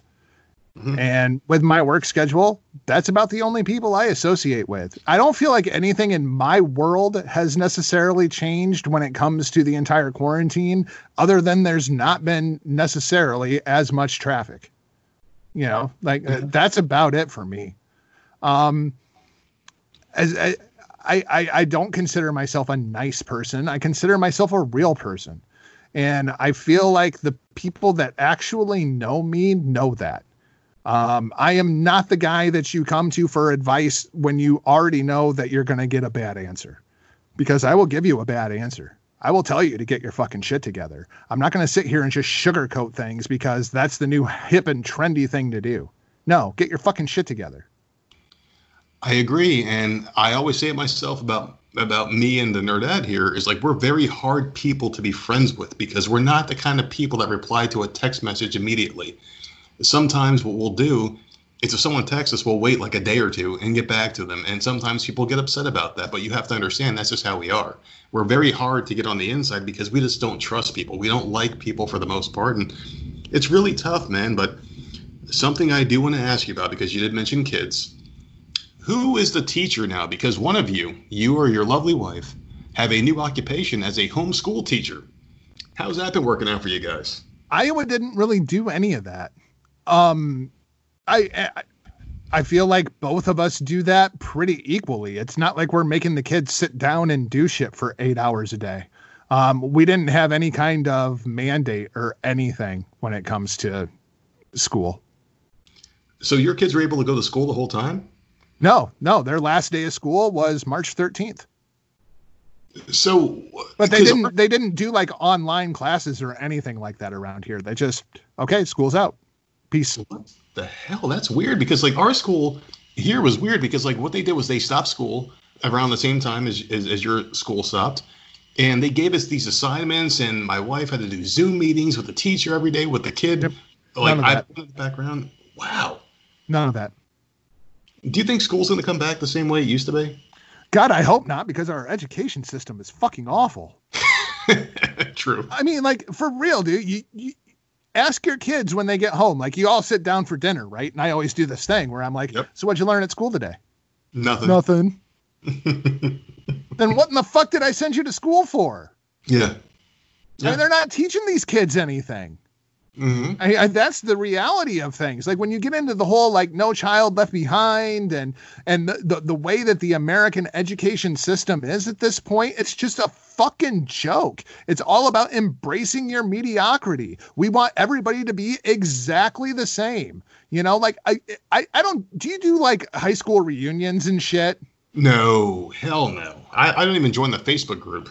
Get together. I'm right there with you, but there is one instance that I would consider going back to my high school reunion, and that's if Mrs. Cornelius is going to be there. Mrs. Cornelius was my calc teacher, right? She taught me fucking calc. She did pre-calc. She did calc 2. She did trigonometry. She was a real pain in my high school ass. And you know what? I told her back in 1996, 1997, I'm never going to use any of this shit. I want to go back and see Mrs. Cornelius because one of us was right and one of us was wrong, and she is not the one that was fucking right. How often do you use trigonometry in your everyday fucking life? How about never? I've always hated those fucking questions where it's like, okay, so Molly goes to the store. She picks up 3 of these, 6 of these, and 10 of these. How much of X does she have to spend? I've never once in my life fucking thought about this bitch ever again in my life. I've never had these questions in my head. The only real things you need are addition, subtraction, multiplication, and division. Very simple math. You don't need to know anything crazy. You don't even need that anymore. Yeah, true. I mean, all I have to do is say, hey Siri, what's 128 divided by 3? 128 divided by 3 is about 42.6666. Thank you, Siri. Yeah, it's that easy. I don't even need simple fucking math anymore. Mm-hmm. Well, we're part cyborg now, if you haven't noticed, because we have this little device in our pockets that can do anything for us. It can give us the world news. It can give us the sports scores. We can watch TV. We can watch porno. We can play video games on it. We can watch movies. We can do literally anything on our cell phones. And by the way, have you seen, and you're an iPhone person, obviously, because you use Siri, and you're a very smart guy because you use Apple products. Did you see that they put sneakily, and I don't know what cell phone provider that you have, but T-Mobile had this thing the other day where everything shut down, and they supposedly, and I saw this on Facebook, snuck in this thing where it's like a COVID tracker under your settings, under health and analytics, where it's like a COVID tracker where it's like this health thing where it finds out if you've been in contact with people that have COVID-19. Did you see that on your phone? No, but it's fucking the two issues are not related. There was a software update for all the T-Mobile users the other day. Yeah, I saw all about the COVID thing, and that's going to become pretty standard, I think. The only positive thing about it is you can turn it the fuck off, and yeah. I recommend that everybody do. But as far as the network going down the other day, that was not because of that update. There was a huge cyber attack on both the United States and Brazil the other day. And that was like the fifth one already this year. And it really hit a lot of the cell phones, the cell phone providers, internet providers, satellite TV providers. It was kind of a big thing that went rather unnoticed because, you know, we can cover it up with Black Lives Matter and COVID. Was it a DDoS attack or was it something bigger? Yes, sir. No, a DDoS attack, from my knowledge, for people out there that don't know what it is basically someone just sending false scripts to a program and overloading it to the point where they shut down, correct? Yeah. Okay, so when my phone stay the same, like I'm one person who doesn't need a cell phone. I do like it. I call it my walking porn box and my information box because I don't use it for calls or text or anything really. But I had friends out there that were freaking out for like the 45 minutes to an hour that it was working. And people were texting me like, hey, can you call me and see if your phone works? And have we become way too reliant on these devices? Oh, absolutely. I mean, if you want some fascinating reading, all right, and this is one of those things that people kind of look at me funny when I go on this diatribe. Oh, do it here, man. We can do whatever the fuck we want here. There is a gentleman by the name of Theodore Kaczynski who wrote a manifesto about this in, you know, the mid-90s. You may know him by his better name, the Unabomber. If you actually read Industrial Society and Its Future, yeah, that's basically exactly what's going on in the modern world. Now, I feel like I have to preface and say I don't agree with the Unabomber blowing shit up. I don't agree with the Unabomber killing people. I don't agree with his methods. However, the entire reason that Ted Kaczynski did all of that was to get this manifesto published. And unfortunately, while the manifesto was published in the largest failed sting operation in the history of the American government, not nearly enough people have actually read that manifesto because they can't get past who wrote it. But if you actually just look at the information contained inside of the manifesto, Ted Kaczynski was right. You see, now I want to look this up because I want to get more into like just certain people and ideologies that you normally wouldn't think as popular, but when you go back in hindsight, like some of these people were correct. And yeah, like that's something I would definitely like to deep dive into. And can you share a little bit with us about why he was right? Because I'm really intrigued right now. Like you piqued my interest here with this. It basically says inside of the manifesto that at the rate that technology is advancing and the dependency that humans are getting on the technology, it's only a matter of time until technology results in the downfall of society. And now I think we can simply refer to that as Twitter. Okay. You know what I mean? Like, when you think back to what happened with Rodney King, right? Yep. And the riots that happened in Los Angeles, it didn't spread like wildfire throughout the entire country. It was one of those things that we knew was going on, and we heard about it at 5:30 or 6:30 on the national news for a half hour. Because, you know, we didn't really have the 24/7 news cycle. We didn't have Twitter. We didn't have Facebook. We weren't completely engulfed inside of the Los Angeles riots. It was just something that we saw on TV. Now, when we see something happen like what happened with Mr. Floyd up in Minnesota, if you see what happened in Atlanta last weekend, as soon as that happens, it goes national. And it goes national in a way that the media cannot control, which is one of the things that they hate about Donald Trump. Like, they said that they wanted transparency. They wanted the most transparent president ever. Well, you don't have to wonder what fucking Trump is thinking. It's called his goddamn Twitter account. The problem is they can't control the narrative. They can't control what Trump says and how Trump says it and when he says it and when we're going to release it, if it's going to be in the Friday afternoon dump or if it's going to be the lead story on Monday morning.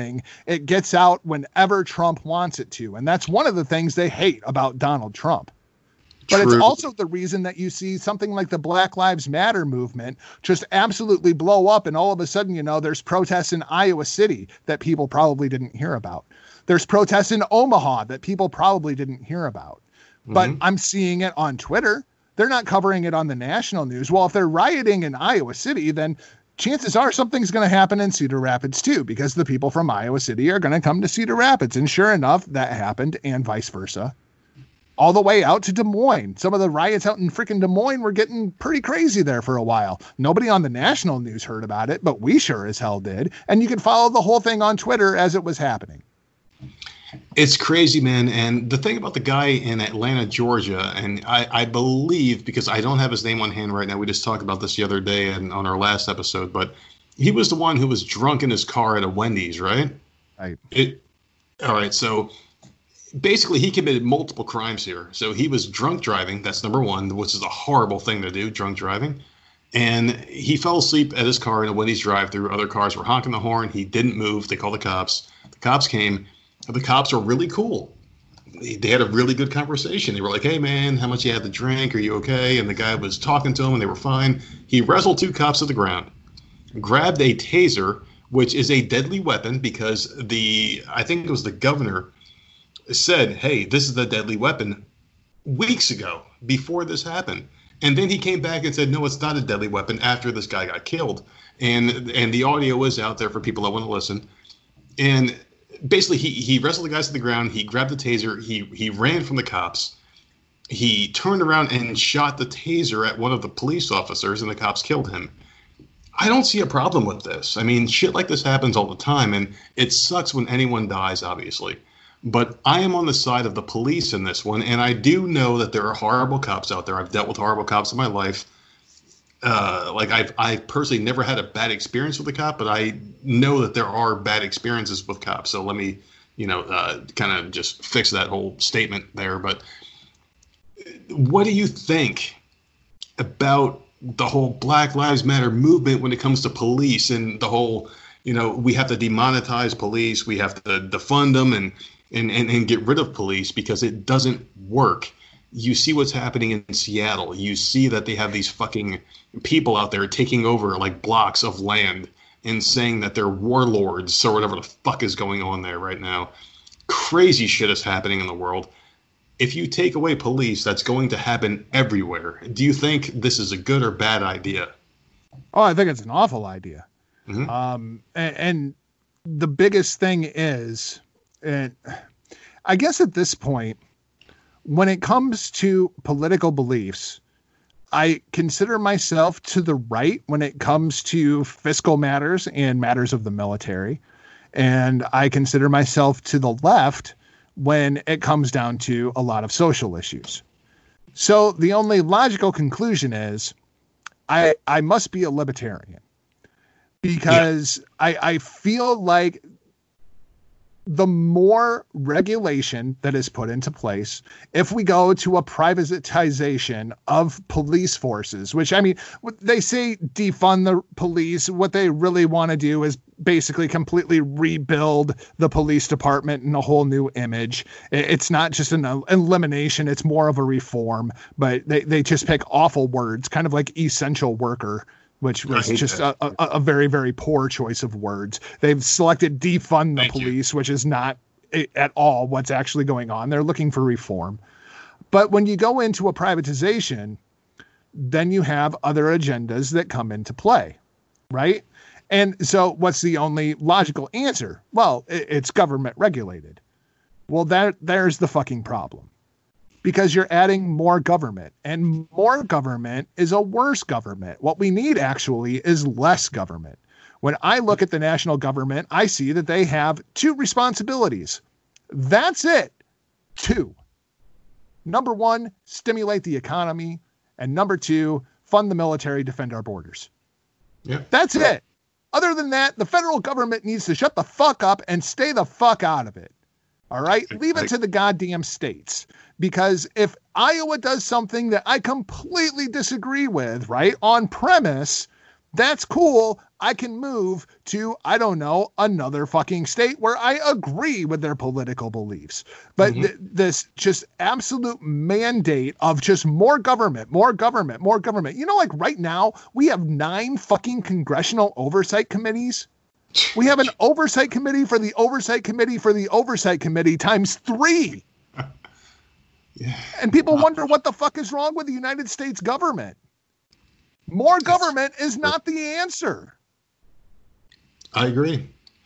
But you did bring up the word essential workers, right? And I fucking hate this word. We've talked about this many times on our platform here. And I feel like it's dehumanizing, basically. So you're basically saying, like, if someone works at a job, they're non-essential. So, like, you don't fucking matter. Even though but they're all the people making all the fucking money. Exactly. And you're the person making money to provide for your family in a job that some higher person is telling you that you don't matter. I'm not sure if you're a Twilight Zone fan, because I bring this analogy up a lot. But there was an episode called Obsolete. And they were having this guy on trial, and they were saying, hey, you're obsolete because you don't matter to human society. I feel like we're going down that path now where we're telling people, like, hey, this job you're working now, it doesn't really matter in the spoke of things. It doesn't matter at all. So your job can be shut down at any given time. I'm doing a job right now that, I mean, it's rewarding and I'm getting paid and I'm working from home, which is great and all, but, you know, it's not what I really want to do. It's such a fucked up thing that we're doing right now, telling people that, hey, the way that you provide for your family, and we're both married men with kids. So if someone said to you, Michael Jargo, what you're doing now doesn't matter. So fuck you, you're fired. You have to not make money doing something that you're trained to do, and you can't provide for your family because we say, we, the fucking almighty beings, are saying you can't do it. How do you feel about that? Because, like, I've had friends that were complaining about being essential and having to work during this. And I'm looking at them like, you're fucking lucky. Well, see, I guess I actually fall into that category because I have been considered essential from day one. I have not missed one day of work because of the quote unquote pandemic. But my complaint is they keep telling me I'm essential, but my paycheck says otherwise. Yeah. Yep. Makes sense. You know, I mean, that's the reality of the situation. At least where I work, the people that are not coming into work are the people that are in the pay grade above me and the people 2 pay grades above them. And it's the corporate suits that are working from home. But us essential workers who are out here in the shit, yeah, we're so important. Yeah, we're required for the day-to-day operation. How come you're the ones making all the fucking money? Mm-hmm. Yeah. And that's where I think people are becoming irritated. The people that have been considered essential from the beginning is it's like, yeah, we're essential because we do all the fucking work while you sit at home and you make all the money. I guess the pandemic hasn't really changed anything. It's so fucked up, man, because back in the day, like I worked at a Wendy's when I was 17 years old. I'm 36 now, so that's more than half my life ago.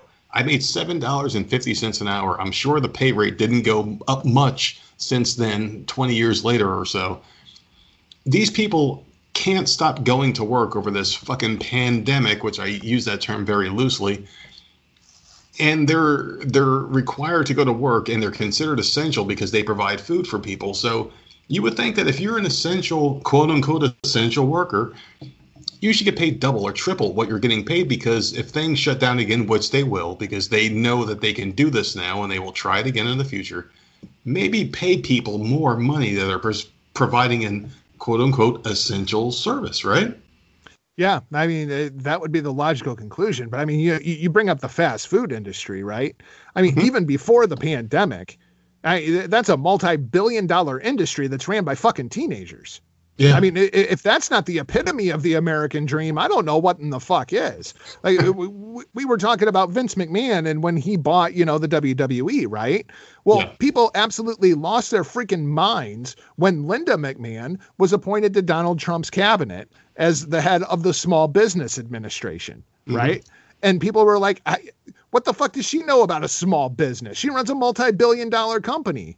Yeah. Well, yeah, but it was a small business when they bought it, and they built it into a multi-billion-dollar company. Who in the fuck do you want running the Small Business Administration? Exactly. And Linda McMahon, she's a very smart woman, and I know that didn't Donald Trump put Vince McMahon in charge of the Rebuilding America plan or some shit like that? Well, he was part of the committee. And I mean, when you get into that committee, I mean, people like Dana White were on the committee. Yeah. People like Mark Cuban were on the committee. I mean, which actually makes sense. I mean, it was basically the people that run all the largest sports leagues. Now, you're a wrestling guy, and I do want to ask you this question because this one still baffles me to this day. How the fuck is wrestling an essential business in Florida? It was a poor choice of the word essential. When you look at the definition that WWE falls under, it's the same definition that the local news broadcast is going to fall under.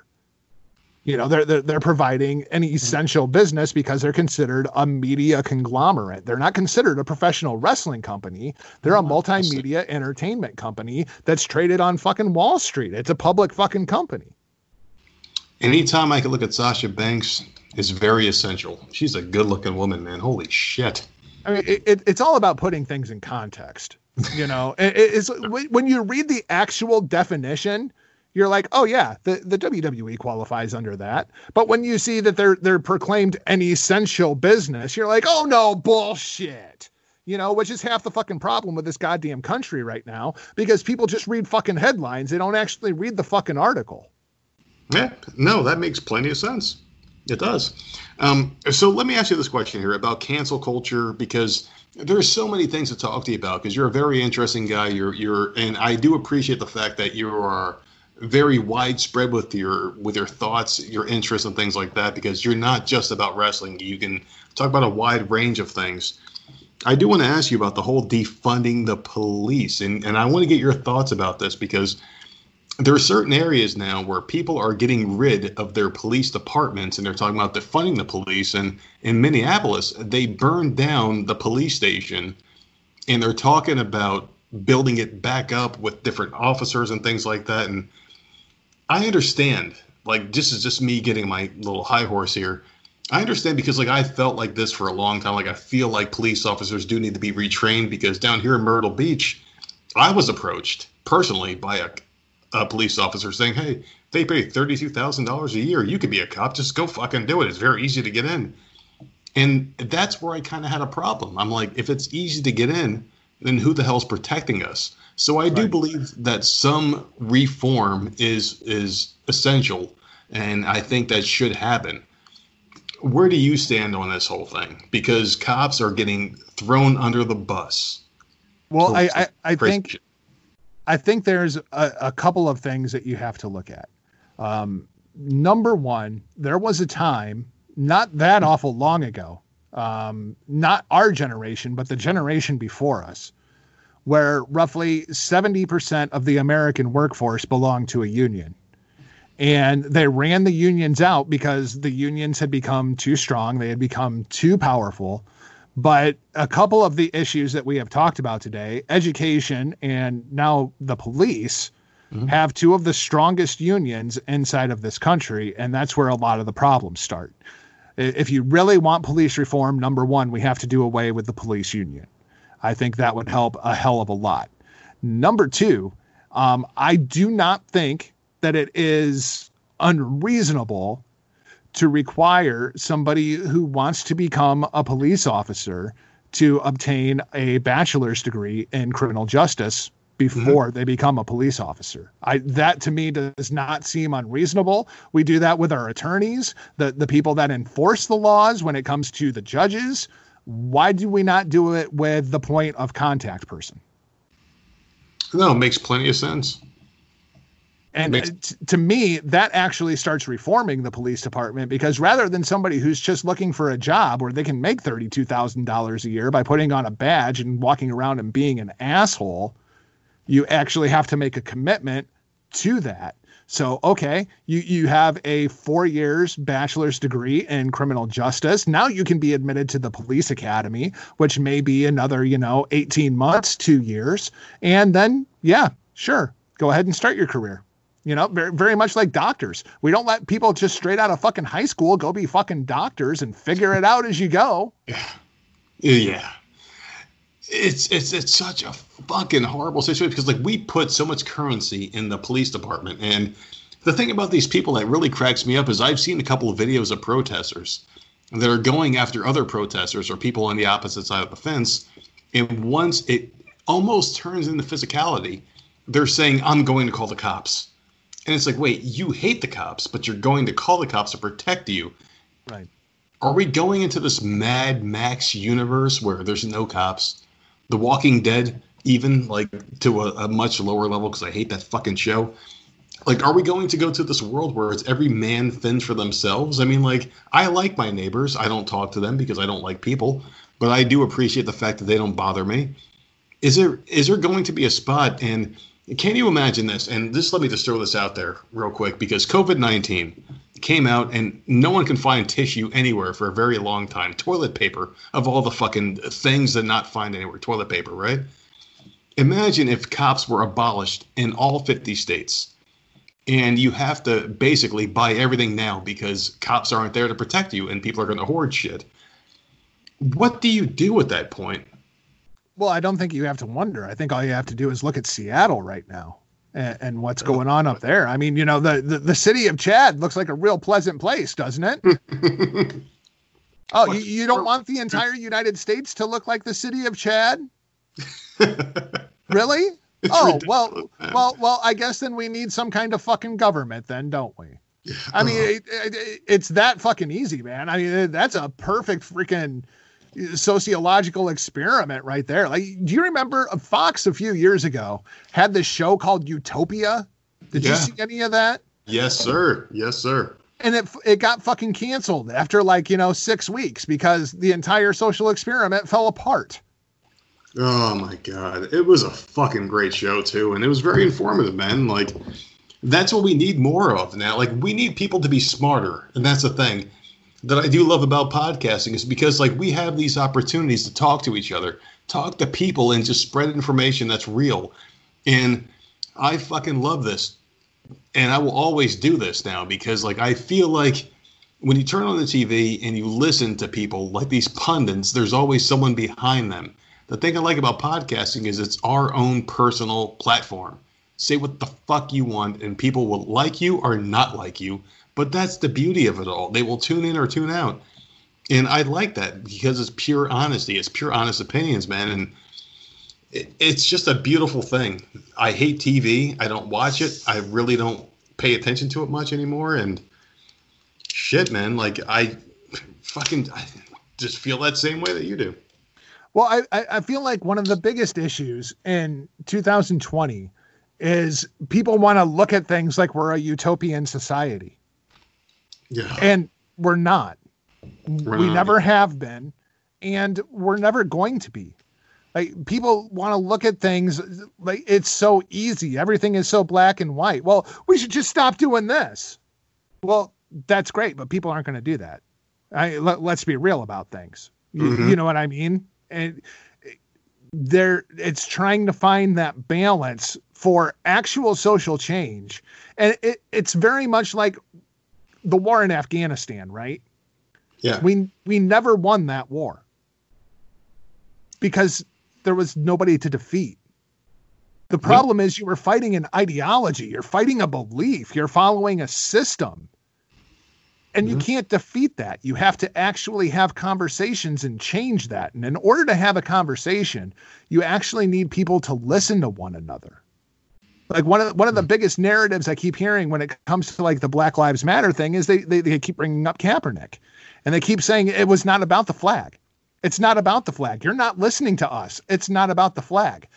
Exactly. No, the problem is to you, it's not about the flag. But don't tell me that it's not about the flag when it's about the flag to me. Like, this is not a one-sided conversation. If you want to sit down, we can have a conversation back and forth. We can have a dialogue. Maybe we can come to some kind of a conclusion. But for you to tell me it's not about the flag is no different than me telling you it is about the flag. Yeah. How do you feel about Drew Brees walking back his statements? I understand it. And I that's another one of those people read the headline. They didn't listen to comments in full context. At a certain point, it seems like everybody has had to come out and make a statement. And no matter what that statement is, it's going to be wrong. For a good portion of people, it's going to be wrong. And now it's even gotten to the point where people are going after Jerry Jones because Jerry Jones has not made a statement. They're not pissed off at what he said. They're pissed off that he hasn't said anything. Why can't you not say anything? Right? Is that not my prerogative? I mean, you keep telling white people to shut the fuck up. Well, even when we shut the fuck up, now we're getting vilified for not saying anything. I agree.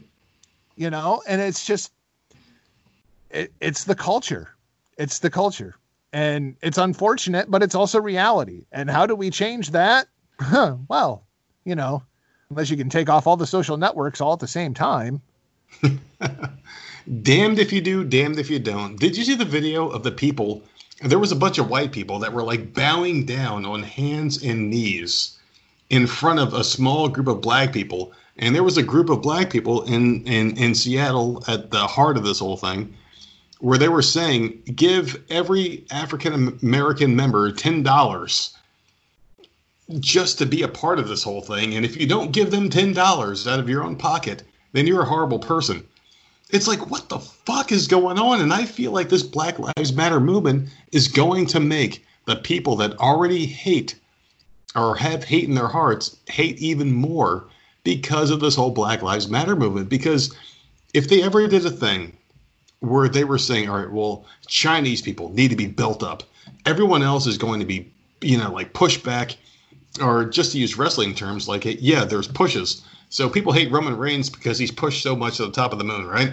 Black people right now are being pushed to the moon right now. Can you imagine the pushback from people that are like, hey, we fucking matter too. We don't hate black people, but now, you know, maybe we do because you're pushing them to the moon and maybe dehumanizing our, you know, existence in life. And it's one of the most frustrating things about this entire thing, right? Because when what happened to George Floyd happened to George Floyd, I didn't see anybody coming out in defense of the police. Everybody was outraged by this. Everybody knew that a human rights violation had been committed. Everybody wanted this officer arrested. Everybody wanted the officers involved also charged. Like there was no debate. Right. Yep. And then we saw the reaction to it. And that has turned a lot of people back against the movement, you know, where it's okay to say, yes, I support your right to protest. I support your right to assemble. I support your right to free speech. But when you start burning shit down, when you start like nothing screams equality like robbing the fucking Gucci store, you know, like no, you're a fucking criminal and you should be treated like a fucking criminal. Now, if you want to go out there and you want to assemble and have a peaceful protest and everybody go lay in the street for, 9 minutes and then everybody gets up and they go home because you made your point and you want to start a dialogue, great, let's start that dialogue. But like here, just a few miles down the road in Iowa City, they started spray painting shit on a fucking children's hospital. Mm-hmm. Like, really? What? Show me on the doll where the fucking sick children hurt you. But no, instead, you've got a bunch of 8-year-olds who are locked inside of a fucking hospital. Imagine this, right? Imagine that you're 8 years old. You get diagnosed with cancer in January, right? In March, COVID hits. They won't even let your parents into the fucking hospital to come and visit you. And a few weeks later, you're seeing riots in the fucking streets and people spray painting the fucking hospital and trying to light fucking shit on fire. Yep. And tear gas and rubber bullets. Imagine how fucking scared those goddamn kids are. And no one gives any thought to that because all they care about is the narrative. That's it. And instead, what happens is the people that originally supported your movement and recognized the problems, you've just told people, we don't want to talk. We just want to scream and we want to throw a temper tantrum like we're a fucking 4-year-old. How much do you attribute this whole thing? And can you imagine it in a world where things happen right now with George Floyd without the coronavirus and the lockdowns?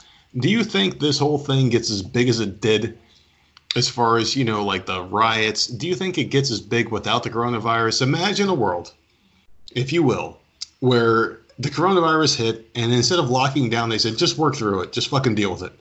And we dealt with it, and people were still working. They were still making a living wage. They still had a job to go to. Do you think these things happen the way they do, as far as the George Floyd and the protests and shit like that? I do. Maybe not to the degree in which they did, but when you look where a large majority of these protests have happened, right? They're major urban populations. Like we're not talking about all of New York City. We're talking about Brooklyn. We're talking about Chicago. We're talking about Atlanta. We're talking about Los Angeles. A lot of the multimedia hubs that this entire situation is created for. I think that we still would have seen that response from those individuals.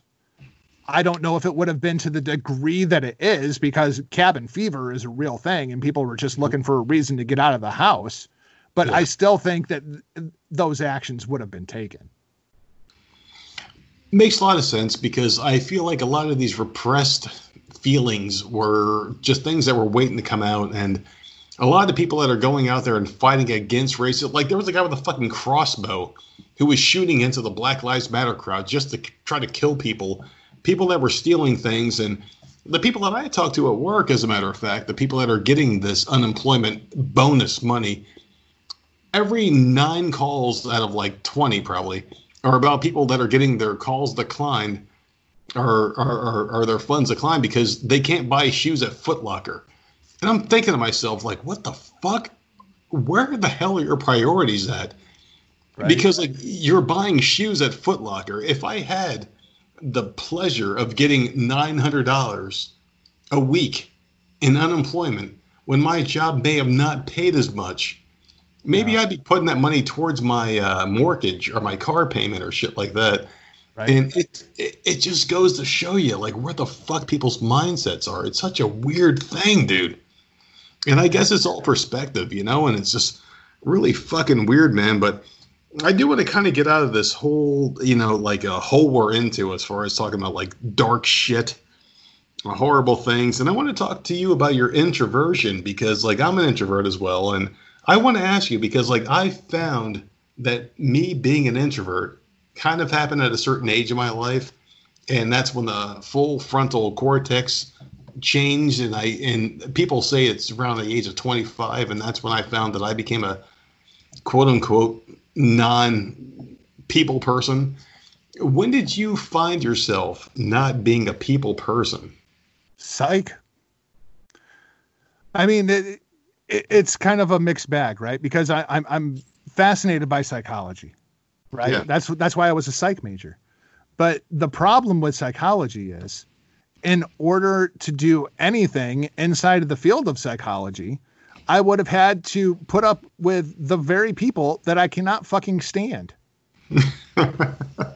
You know what I mean? Incredible. And, Yes. and that's really what it came down to. And this is also a problem that goes on throughout our entire society.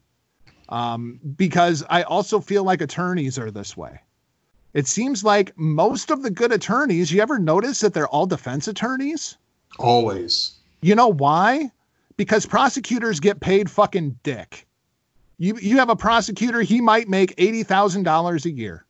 Mm-hmm. You know what these high-priced defense attorneys are getting paid? Millions of dollars a year. And the problem is the people that are the prosecutors, they're the good ones. They're the ones who don't want to go out. They don't want to defend guilty people. They don't want to defend people that they absolutely cannot fucking stand. They actually want to make change. Mm-hmm. But after, 5 years of doing that, 10 years of doing that, and realizing, that you could have made $30 million over the course of, those 10 years instead of, the 800,000 that you've made, they go and they become defense attorneys. And that's a fundamental flaw inside of our entire American system. Yeah. No, it makes tons of sense, man. And it's the same thing with Congress, man. Why is Joe Biden the Democratic nominee for president? Because president only pays, like $450,000 a year. Why in the fuck would somebody as smart as a Mark Cuban want to be fucking president and take the goddamn pay cut? The whole thing with the presidency and their paychecks are so fucking weird because Obama supposedly made $450,000, just like you said, and the son of a bitch came out being a multimillionaire. Well, that's because they also get paid for, books. They also get paid for media appearances. There's all kinds of money to be made when you're president. But no one gives Donald Trump credit for donating every single year's salary towards things that matter to most people that care about things. That's because he's an asshole. People don't like assholes in 2020, man. That's the fucking reality of things. People just don't like assholes. He is an asshole, but the thing about him is at least he puts his money where his mouth is, at least nowadays. And I really hope he does win re-election, man, because we're in a place right now where we can't have a weak person in charge, and we can't have someone in charge that will lock us down. And the whole lockdown thing, did you see what Bill de Blasio said about New York? I avoid listening to Bill de Blasio as much as I possibly fucking can because he's an absolute moron. He's a fucking cunt, man. And supposedly he was watching something and he gets sent so many things apparently from people that are these Karens, that people that are gathering in groups are sending him videos, and he's personally calling the people that are restaurant owners, that are the owners of the videos that people are sending to him, that if you have too many people in one area, he says, you're going to lose your liquor license. You're going to lose this. You're going to lose that. We might have to lock down again because of this and that and the other thing. It's so fucking crazy, man. And Bill de Blasio and Andrew Cuomo and his fucking dumb fuck brother, Chris Cuomo, who, I don't know if you saw this, but he faked his way out of quarantine because he showed this video on CNN where he walked out of his basement, being in quarantine, quote unquote quarantine, for 3 weeks, where he's like, hey, I have to film this. Hey, my family, I'm here, and this is the moment I've been waiting for the whole time, to see my family, and blah, blah, blah, blah, blah. And he was blowing them like fake kisses. He didn't touch them in the video. But there was a video a week prior that was on Twitter where he was with his family holding hands and fighting against some guy on a bicycle because he was trying to check out some property he was getting built or some shit like that. This makes me hate the left even more because there's so much proof that they're fucking pieces of shit, man. And I don't want to get too political, but I just want to get your views on that kind of stuff.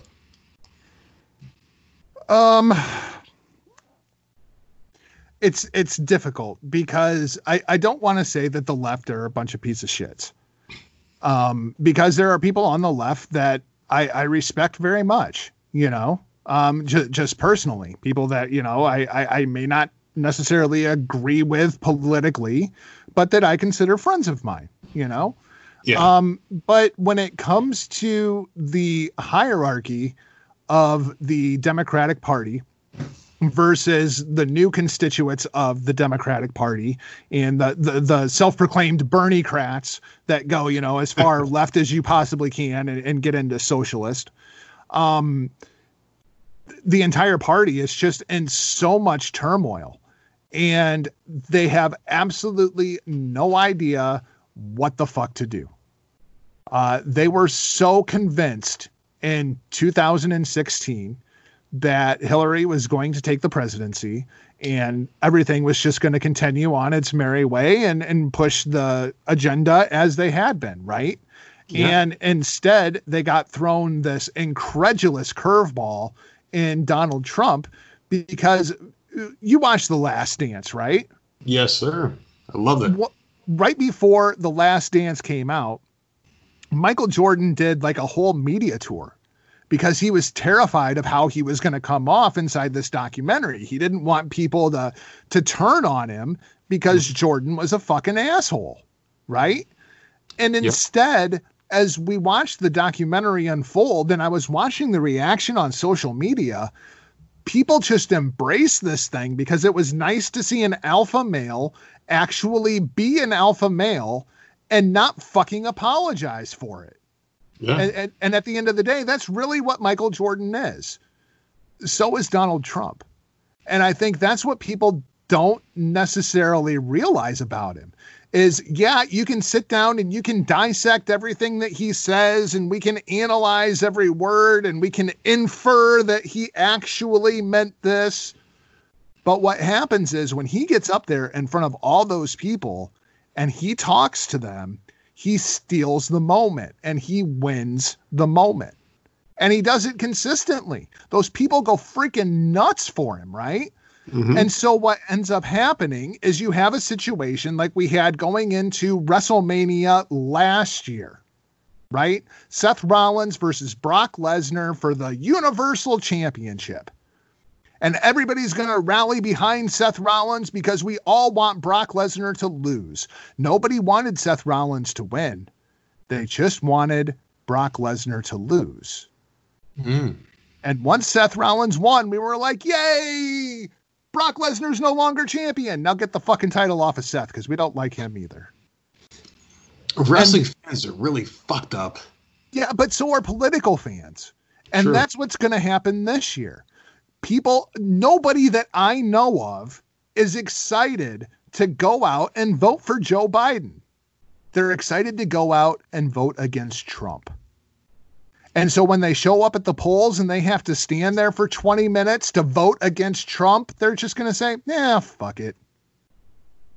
Yeah, fuck it. I'm not even going to worry about it. I'll just go home, get along with my day because they're not enthused to vote for Biden. Exactly. He sucks, man. He's not smart. He is just not there anymore. And the guy just can't form a fucking sentence. And I don't know if you've seen the videos, man, but like he has these things where he has these gaffes. Oh, where it's awful. Can't. Oh my God, it's bad. He doesn't know if his wife's his sister or sister's his wife. No idea. But I do want to ask you this question about wrestling fans because like I do want to have this conversation with someone and you're very plugged in and you understand this whole thing. Wrestling fans to me are never happy. And I just don't understand why people can complain about something so much and not let it go. Because, like, people are complaining about wrestling all the time online. Like, I see these websites and, like, WrestleZone and all these other, like, ProWrestling1.com or whatever the fuck these websites are called. They bitch about wrestling all the time, but, like, they complain about it and they will keep coming back to complain about it. Why do people complain about something and not stop watching it? Like, what the hell is the deal with that? They're fans. And I mean, fans is short for fanatic. You know, I mean, you say that, right? You say, like, why would you continue to watch it if you hate it so much? Well, the reality is they've lost 80% of the audience that they had in 1997. Mm-hmm. 80%. TV ratings are down 80% versus 1997. So when they say, you know, if you don't like it, just stop watching it. and then people stop watching it. Yeah. I mean, that's really what's happened, right? Yeah. And you see the same thing, whether it be sports, you see the same thing in politics, like the Cleveland Browns, right? You were talking about Baker Mayfield earlier. He sucks. And people fucking hate him, and people rag on him all the time. Guess what? They still sell out every fucking game. Mm-hmm. True. Why do people still watch the Cleveland Browns? They ain't won a fucking thing in like 50 years. Well, they stole my guy, OBJ, so. Well, I mean, even like the Chicago Cubs. Why do people love the Chicago Cubs? They didn't win anything for 109 fucking years. 109 fucking years of just absolute shit. And yet you would go to Wrigley Field on a Wednesday afternoon and the place would be fucking packed. Yeah. Because they're fanatics. And they have hope. They have memories. They remember when wrestling was actually good and they want to see it that good again. And instead, you have the WWE telling them to open their mouth and shitting down their throat, for 7 hours a week. Good is very subjective. It's a very subjective word, is the word good. And your boy, RBV, me and him get along about a lot of topics, man. And one topic we get along about a lot is Charlotte Flair. Oh, for fuck's sake. She's probably my favorite wrestler of all time. Her and the Heartbreak Kid, Shawn Michaels. Is my favorite male wrestler is Shawn Michaels. My favorite female wrestler is Charlotte Flair, right? Oh, my God. I know. I would get you worked up. It's easy. But, I feel like these people put on the best performances of the night. And some people will go on there and just fight to the death in these comment sections. Like, oh, no, she sucks. She looks like her dad. She's ugly. She's disgusting. Blah, blah, blah. She's got fake tits. Who cares? I just want to know why wrestling is under this fucking scrutiny where people that watch like the Patriots play or the Giants or your team or the Cleveland Browns or the Cowboys, you don't see this, but you see it in wrestling where people are so fucking fixated on everything and they know it's fake. Everyone knows it's fake. I mean, there's not one person on the planet Earth that thinks wrestling is real. And I always hate those fucking comments, by the way, where someone says, hey, it's fake. Yeah, well, we know. Here's my response to those people. All right. And this is my response anytime somebody says something like that to me. Okay, well, you stand right there. I'm going to go grab a steel chair and I'm going to hit you in the fucking face with it as hard as I possibly can. Don't worry. It won't hurt because you know it's coming. Mm-hmm. Yeah. Oh, no, that's not how that works. Oh, okay. Get out of here with your fake shit. The funny thing is, I actually did wrestle for a short time in my real life, gimmick, where I did a Jersey All Pro wrestling thing, and Jay Lethal was a part of that as well. And he won the tournament, and it was him and some other guy. I can't remember the other guy's name. Fat Frank was the owner's name of Jersey All Pro Wrestling at the time. He had this Jersey All Pro Wrestling Tough Enough competition at the time where WWE was doing it. And I used to be friends with Jay Lethal, and we used to wrestle in backyards and shit in New Jersey.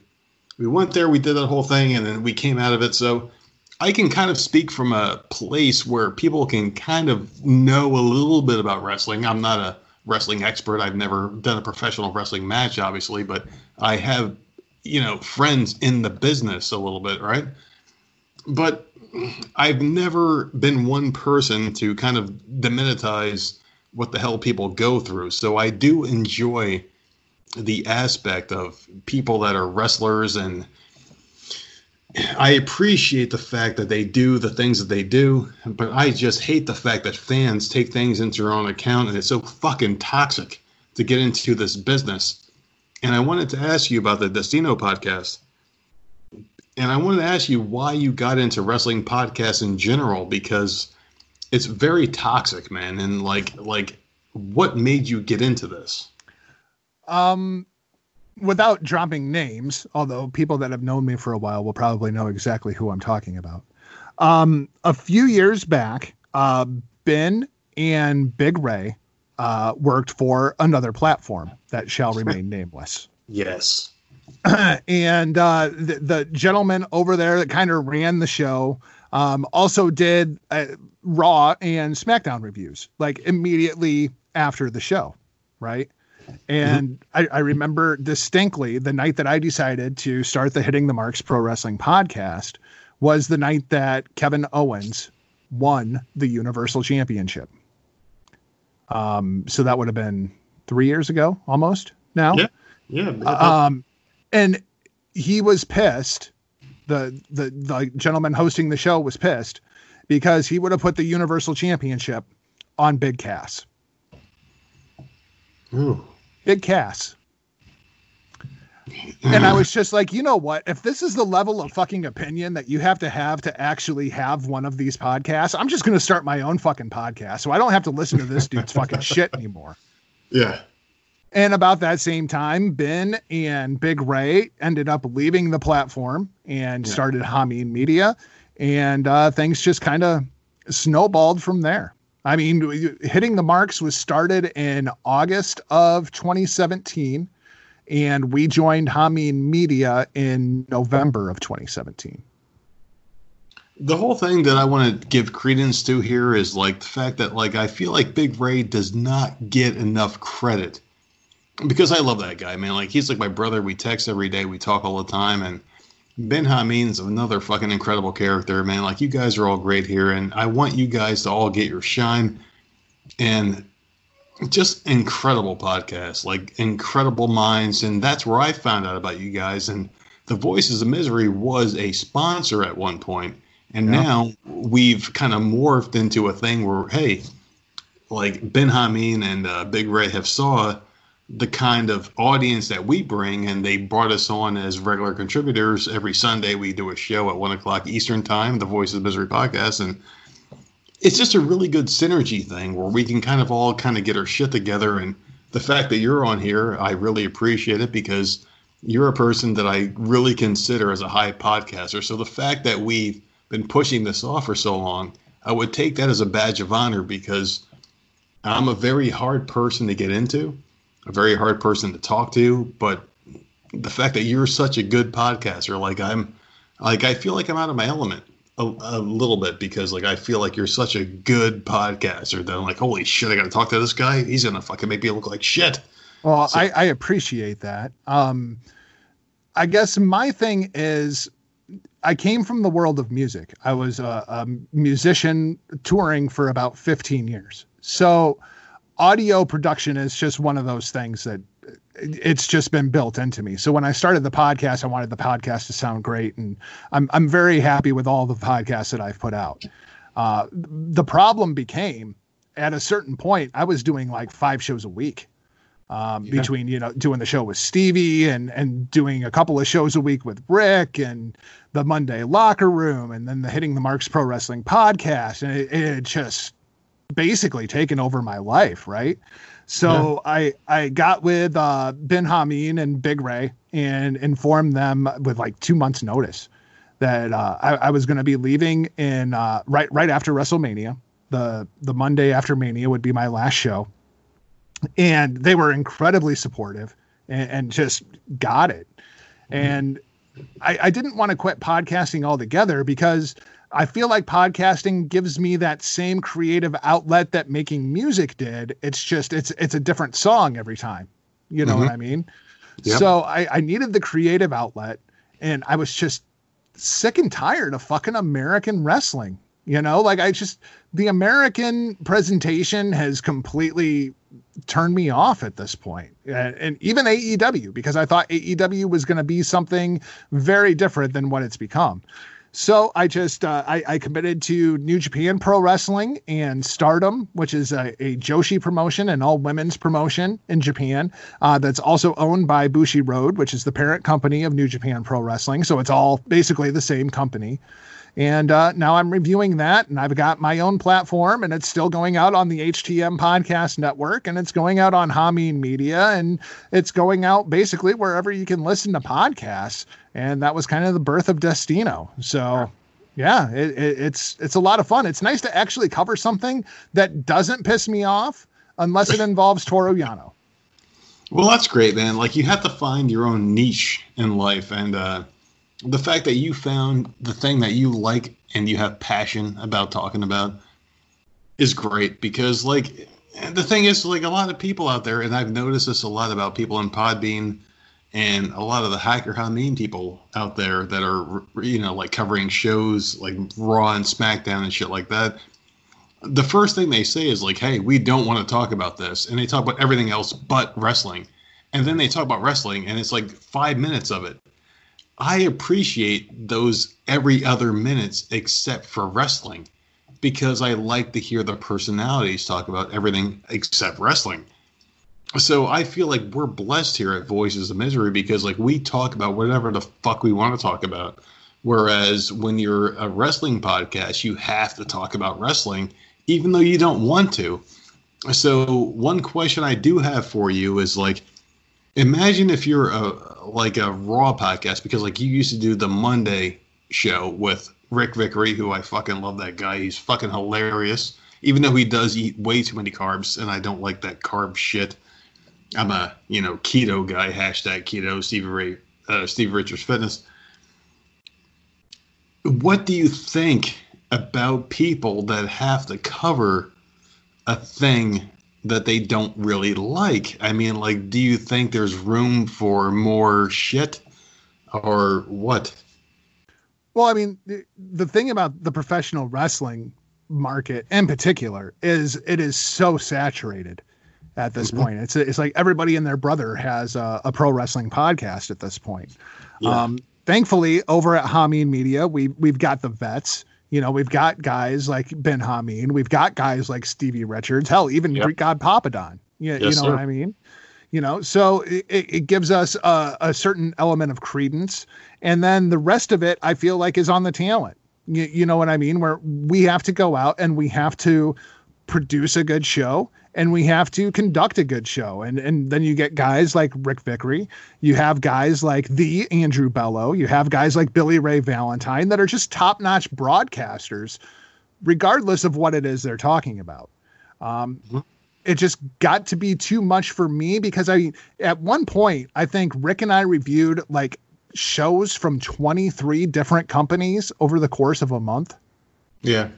And the problem is you have to produce all those shows. You have to write all those shows. You have to watch all the fucking content for all those shows, and it gets to be an awful lot. And then you're putting it out for free.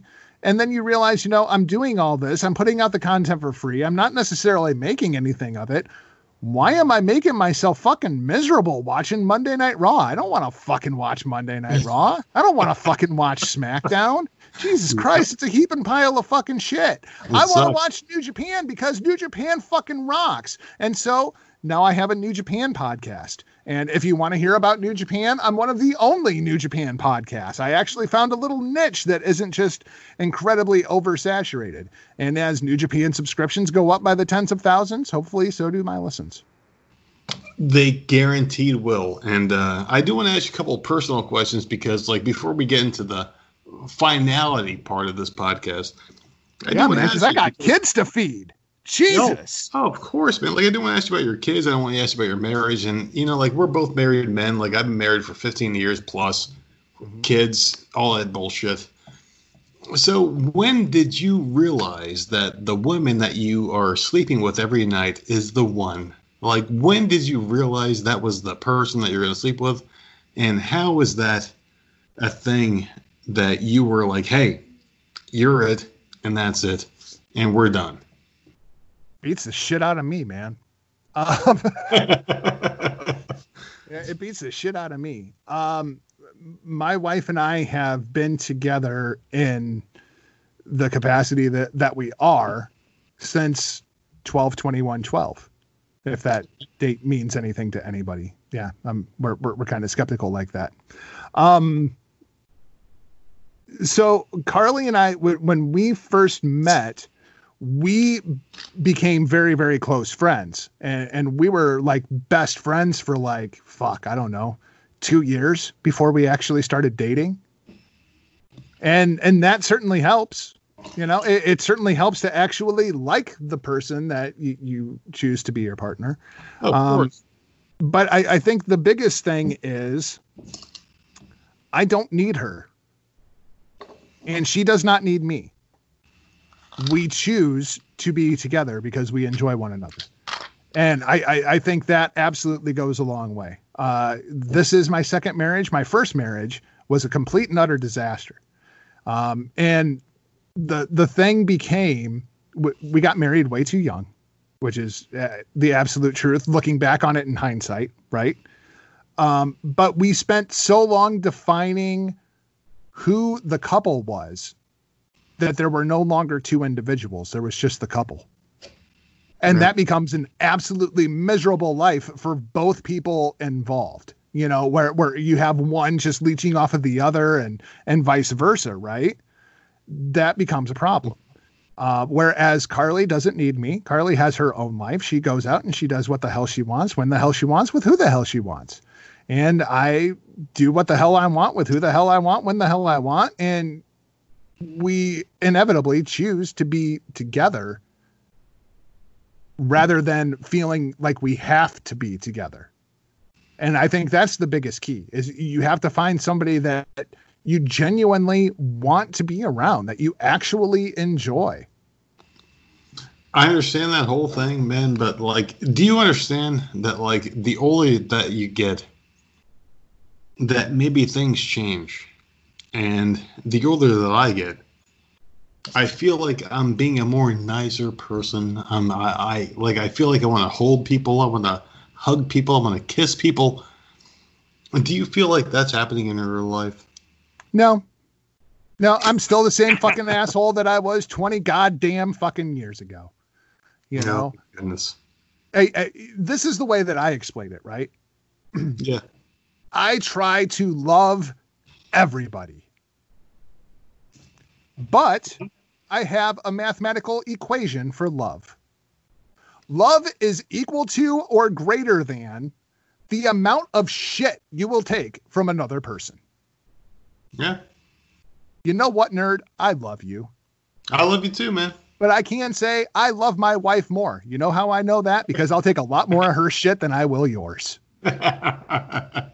Love you, man. You know? So anyway, listen, man, like we go on 2.5 hours of this fucking podcast, and we can go 2.5 hours more, obviously, easily. Michael Jargo, we have been fucking doing this thing for a long time, this back and forth, like, hey, can we do this thing or not? Plug your shit. This is your time, my friend. I find it hilarious because you were like, we just can't talk about wrestling. Whatever we do, we can't talk about wrestling. I fucking hate wrestling. And you were like, is there anything else that you can talk about? And it's like, yeah, I'm pretty sure I can come up with some shit. So you can follow me across all social media platforms at @NotJargo.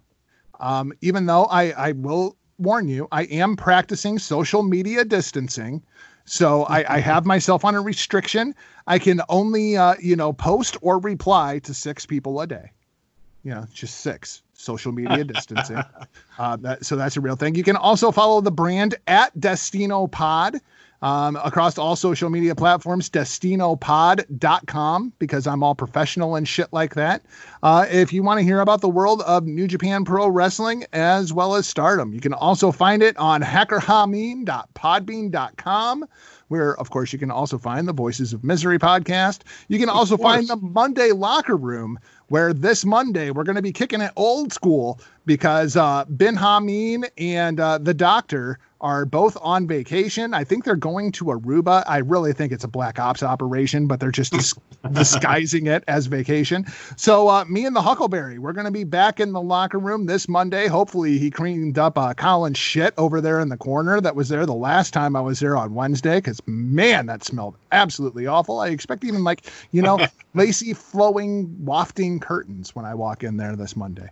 So, that's where you can find me, at NotJargo, at DestinoPod, and of course, here at hackerhameen.podbean.com, where I'm on the Brock Lesnar schedule. I don't give a shit about your kids, but chances are I will show up and raise absolute havoc on your fucking show. Well, people out there that are listening to this thing right now, man, like fucking, Michael Jargo is a fucking legend. This guy has a lot of insight on a lot of different topics. Please just give him some fucking love and just subscribe to everything that he just talked about. Holy shit. Thank you, Michael Jargo. It's about time we did this thing, man. Yeah, man. I figure, we'll do this in, I don't know, about a year. And I'm going to guess that the Nerdette is going to have to wash her hair. More than likely. But I do love you, man. And thank you for coming on the voicesofmisery.podbean.com. And hopefully we can do this thing again. Adios. Hey everyone, this is Stevie Richards. When I'm not doing Stevie Richards Fitness, well, actually, when I am doing Stevie Richards Fitness resistance band training programs, I like to listen to my friends on the Voices of Misery podcast. They talk about literally everything and anything, some stuff that might offend you. So if you're not easily offended, don't subscribe, because they say whatever is on their minds is actually subscribe. Subscribe anyway. You might learn something, and check them out anywhere you can download and listen to your favorite podcast. And of course, check them out at voicesofmisery.podbean.com.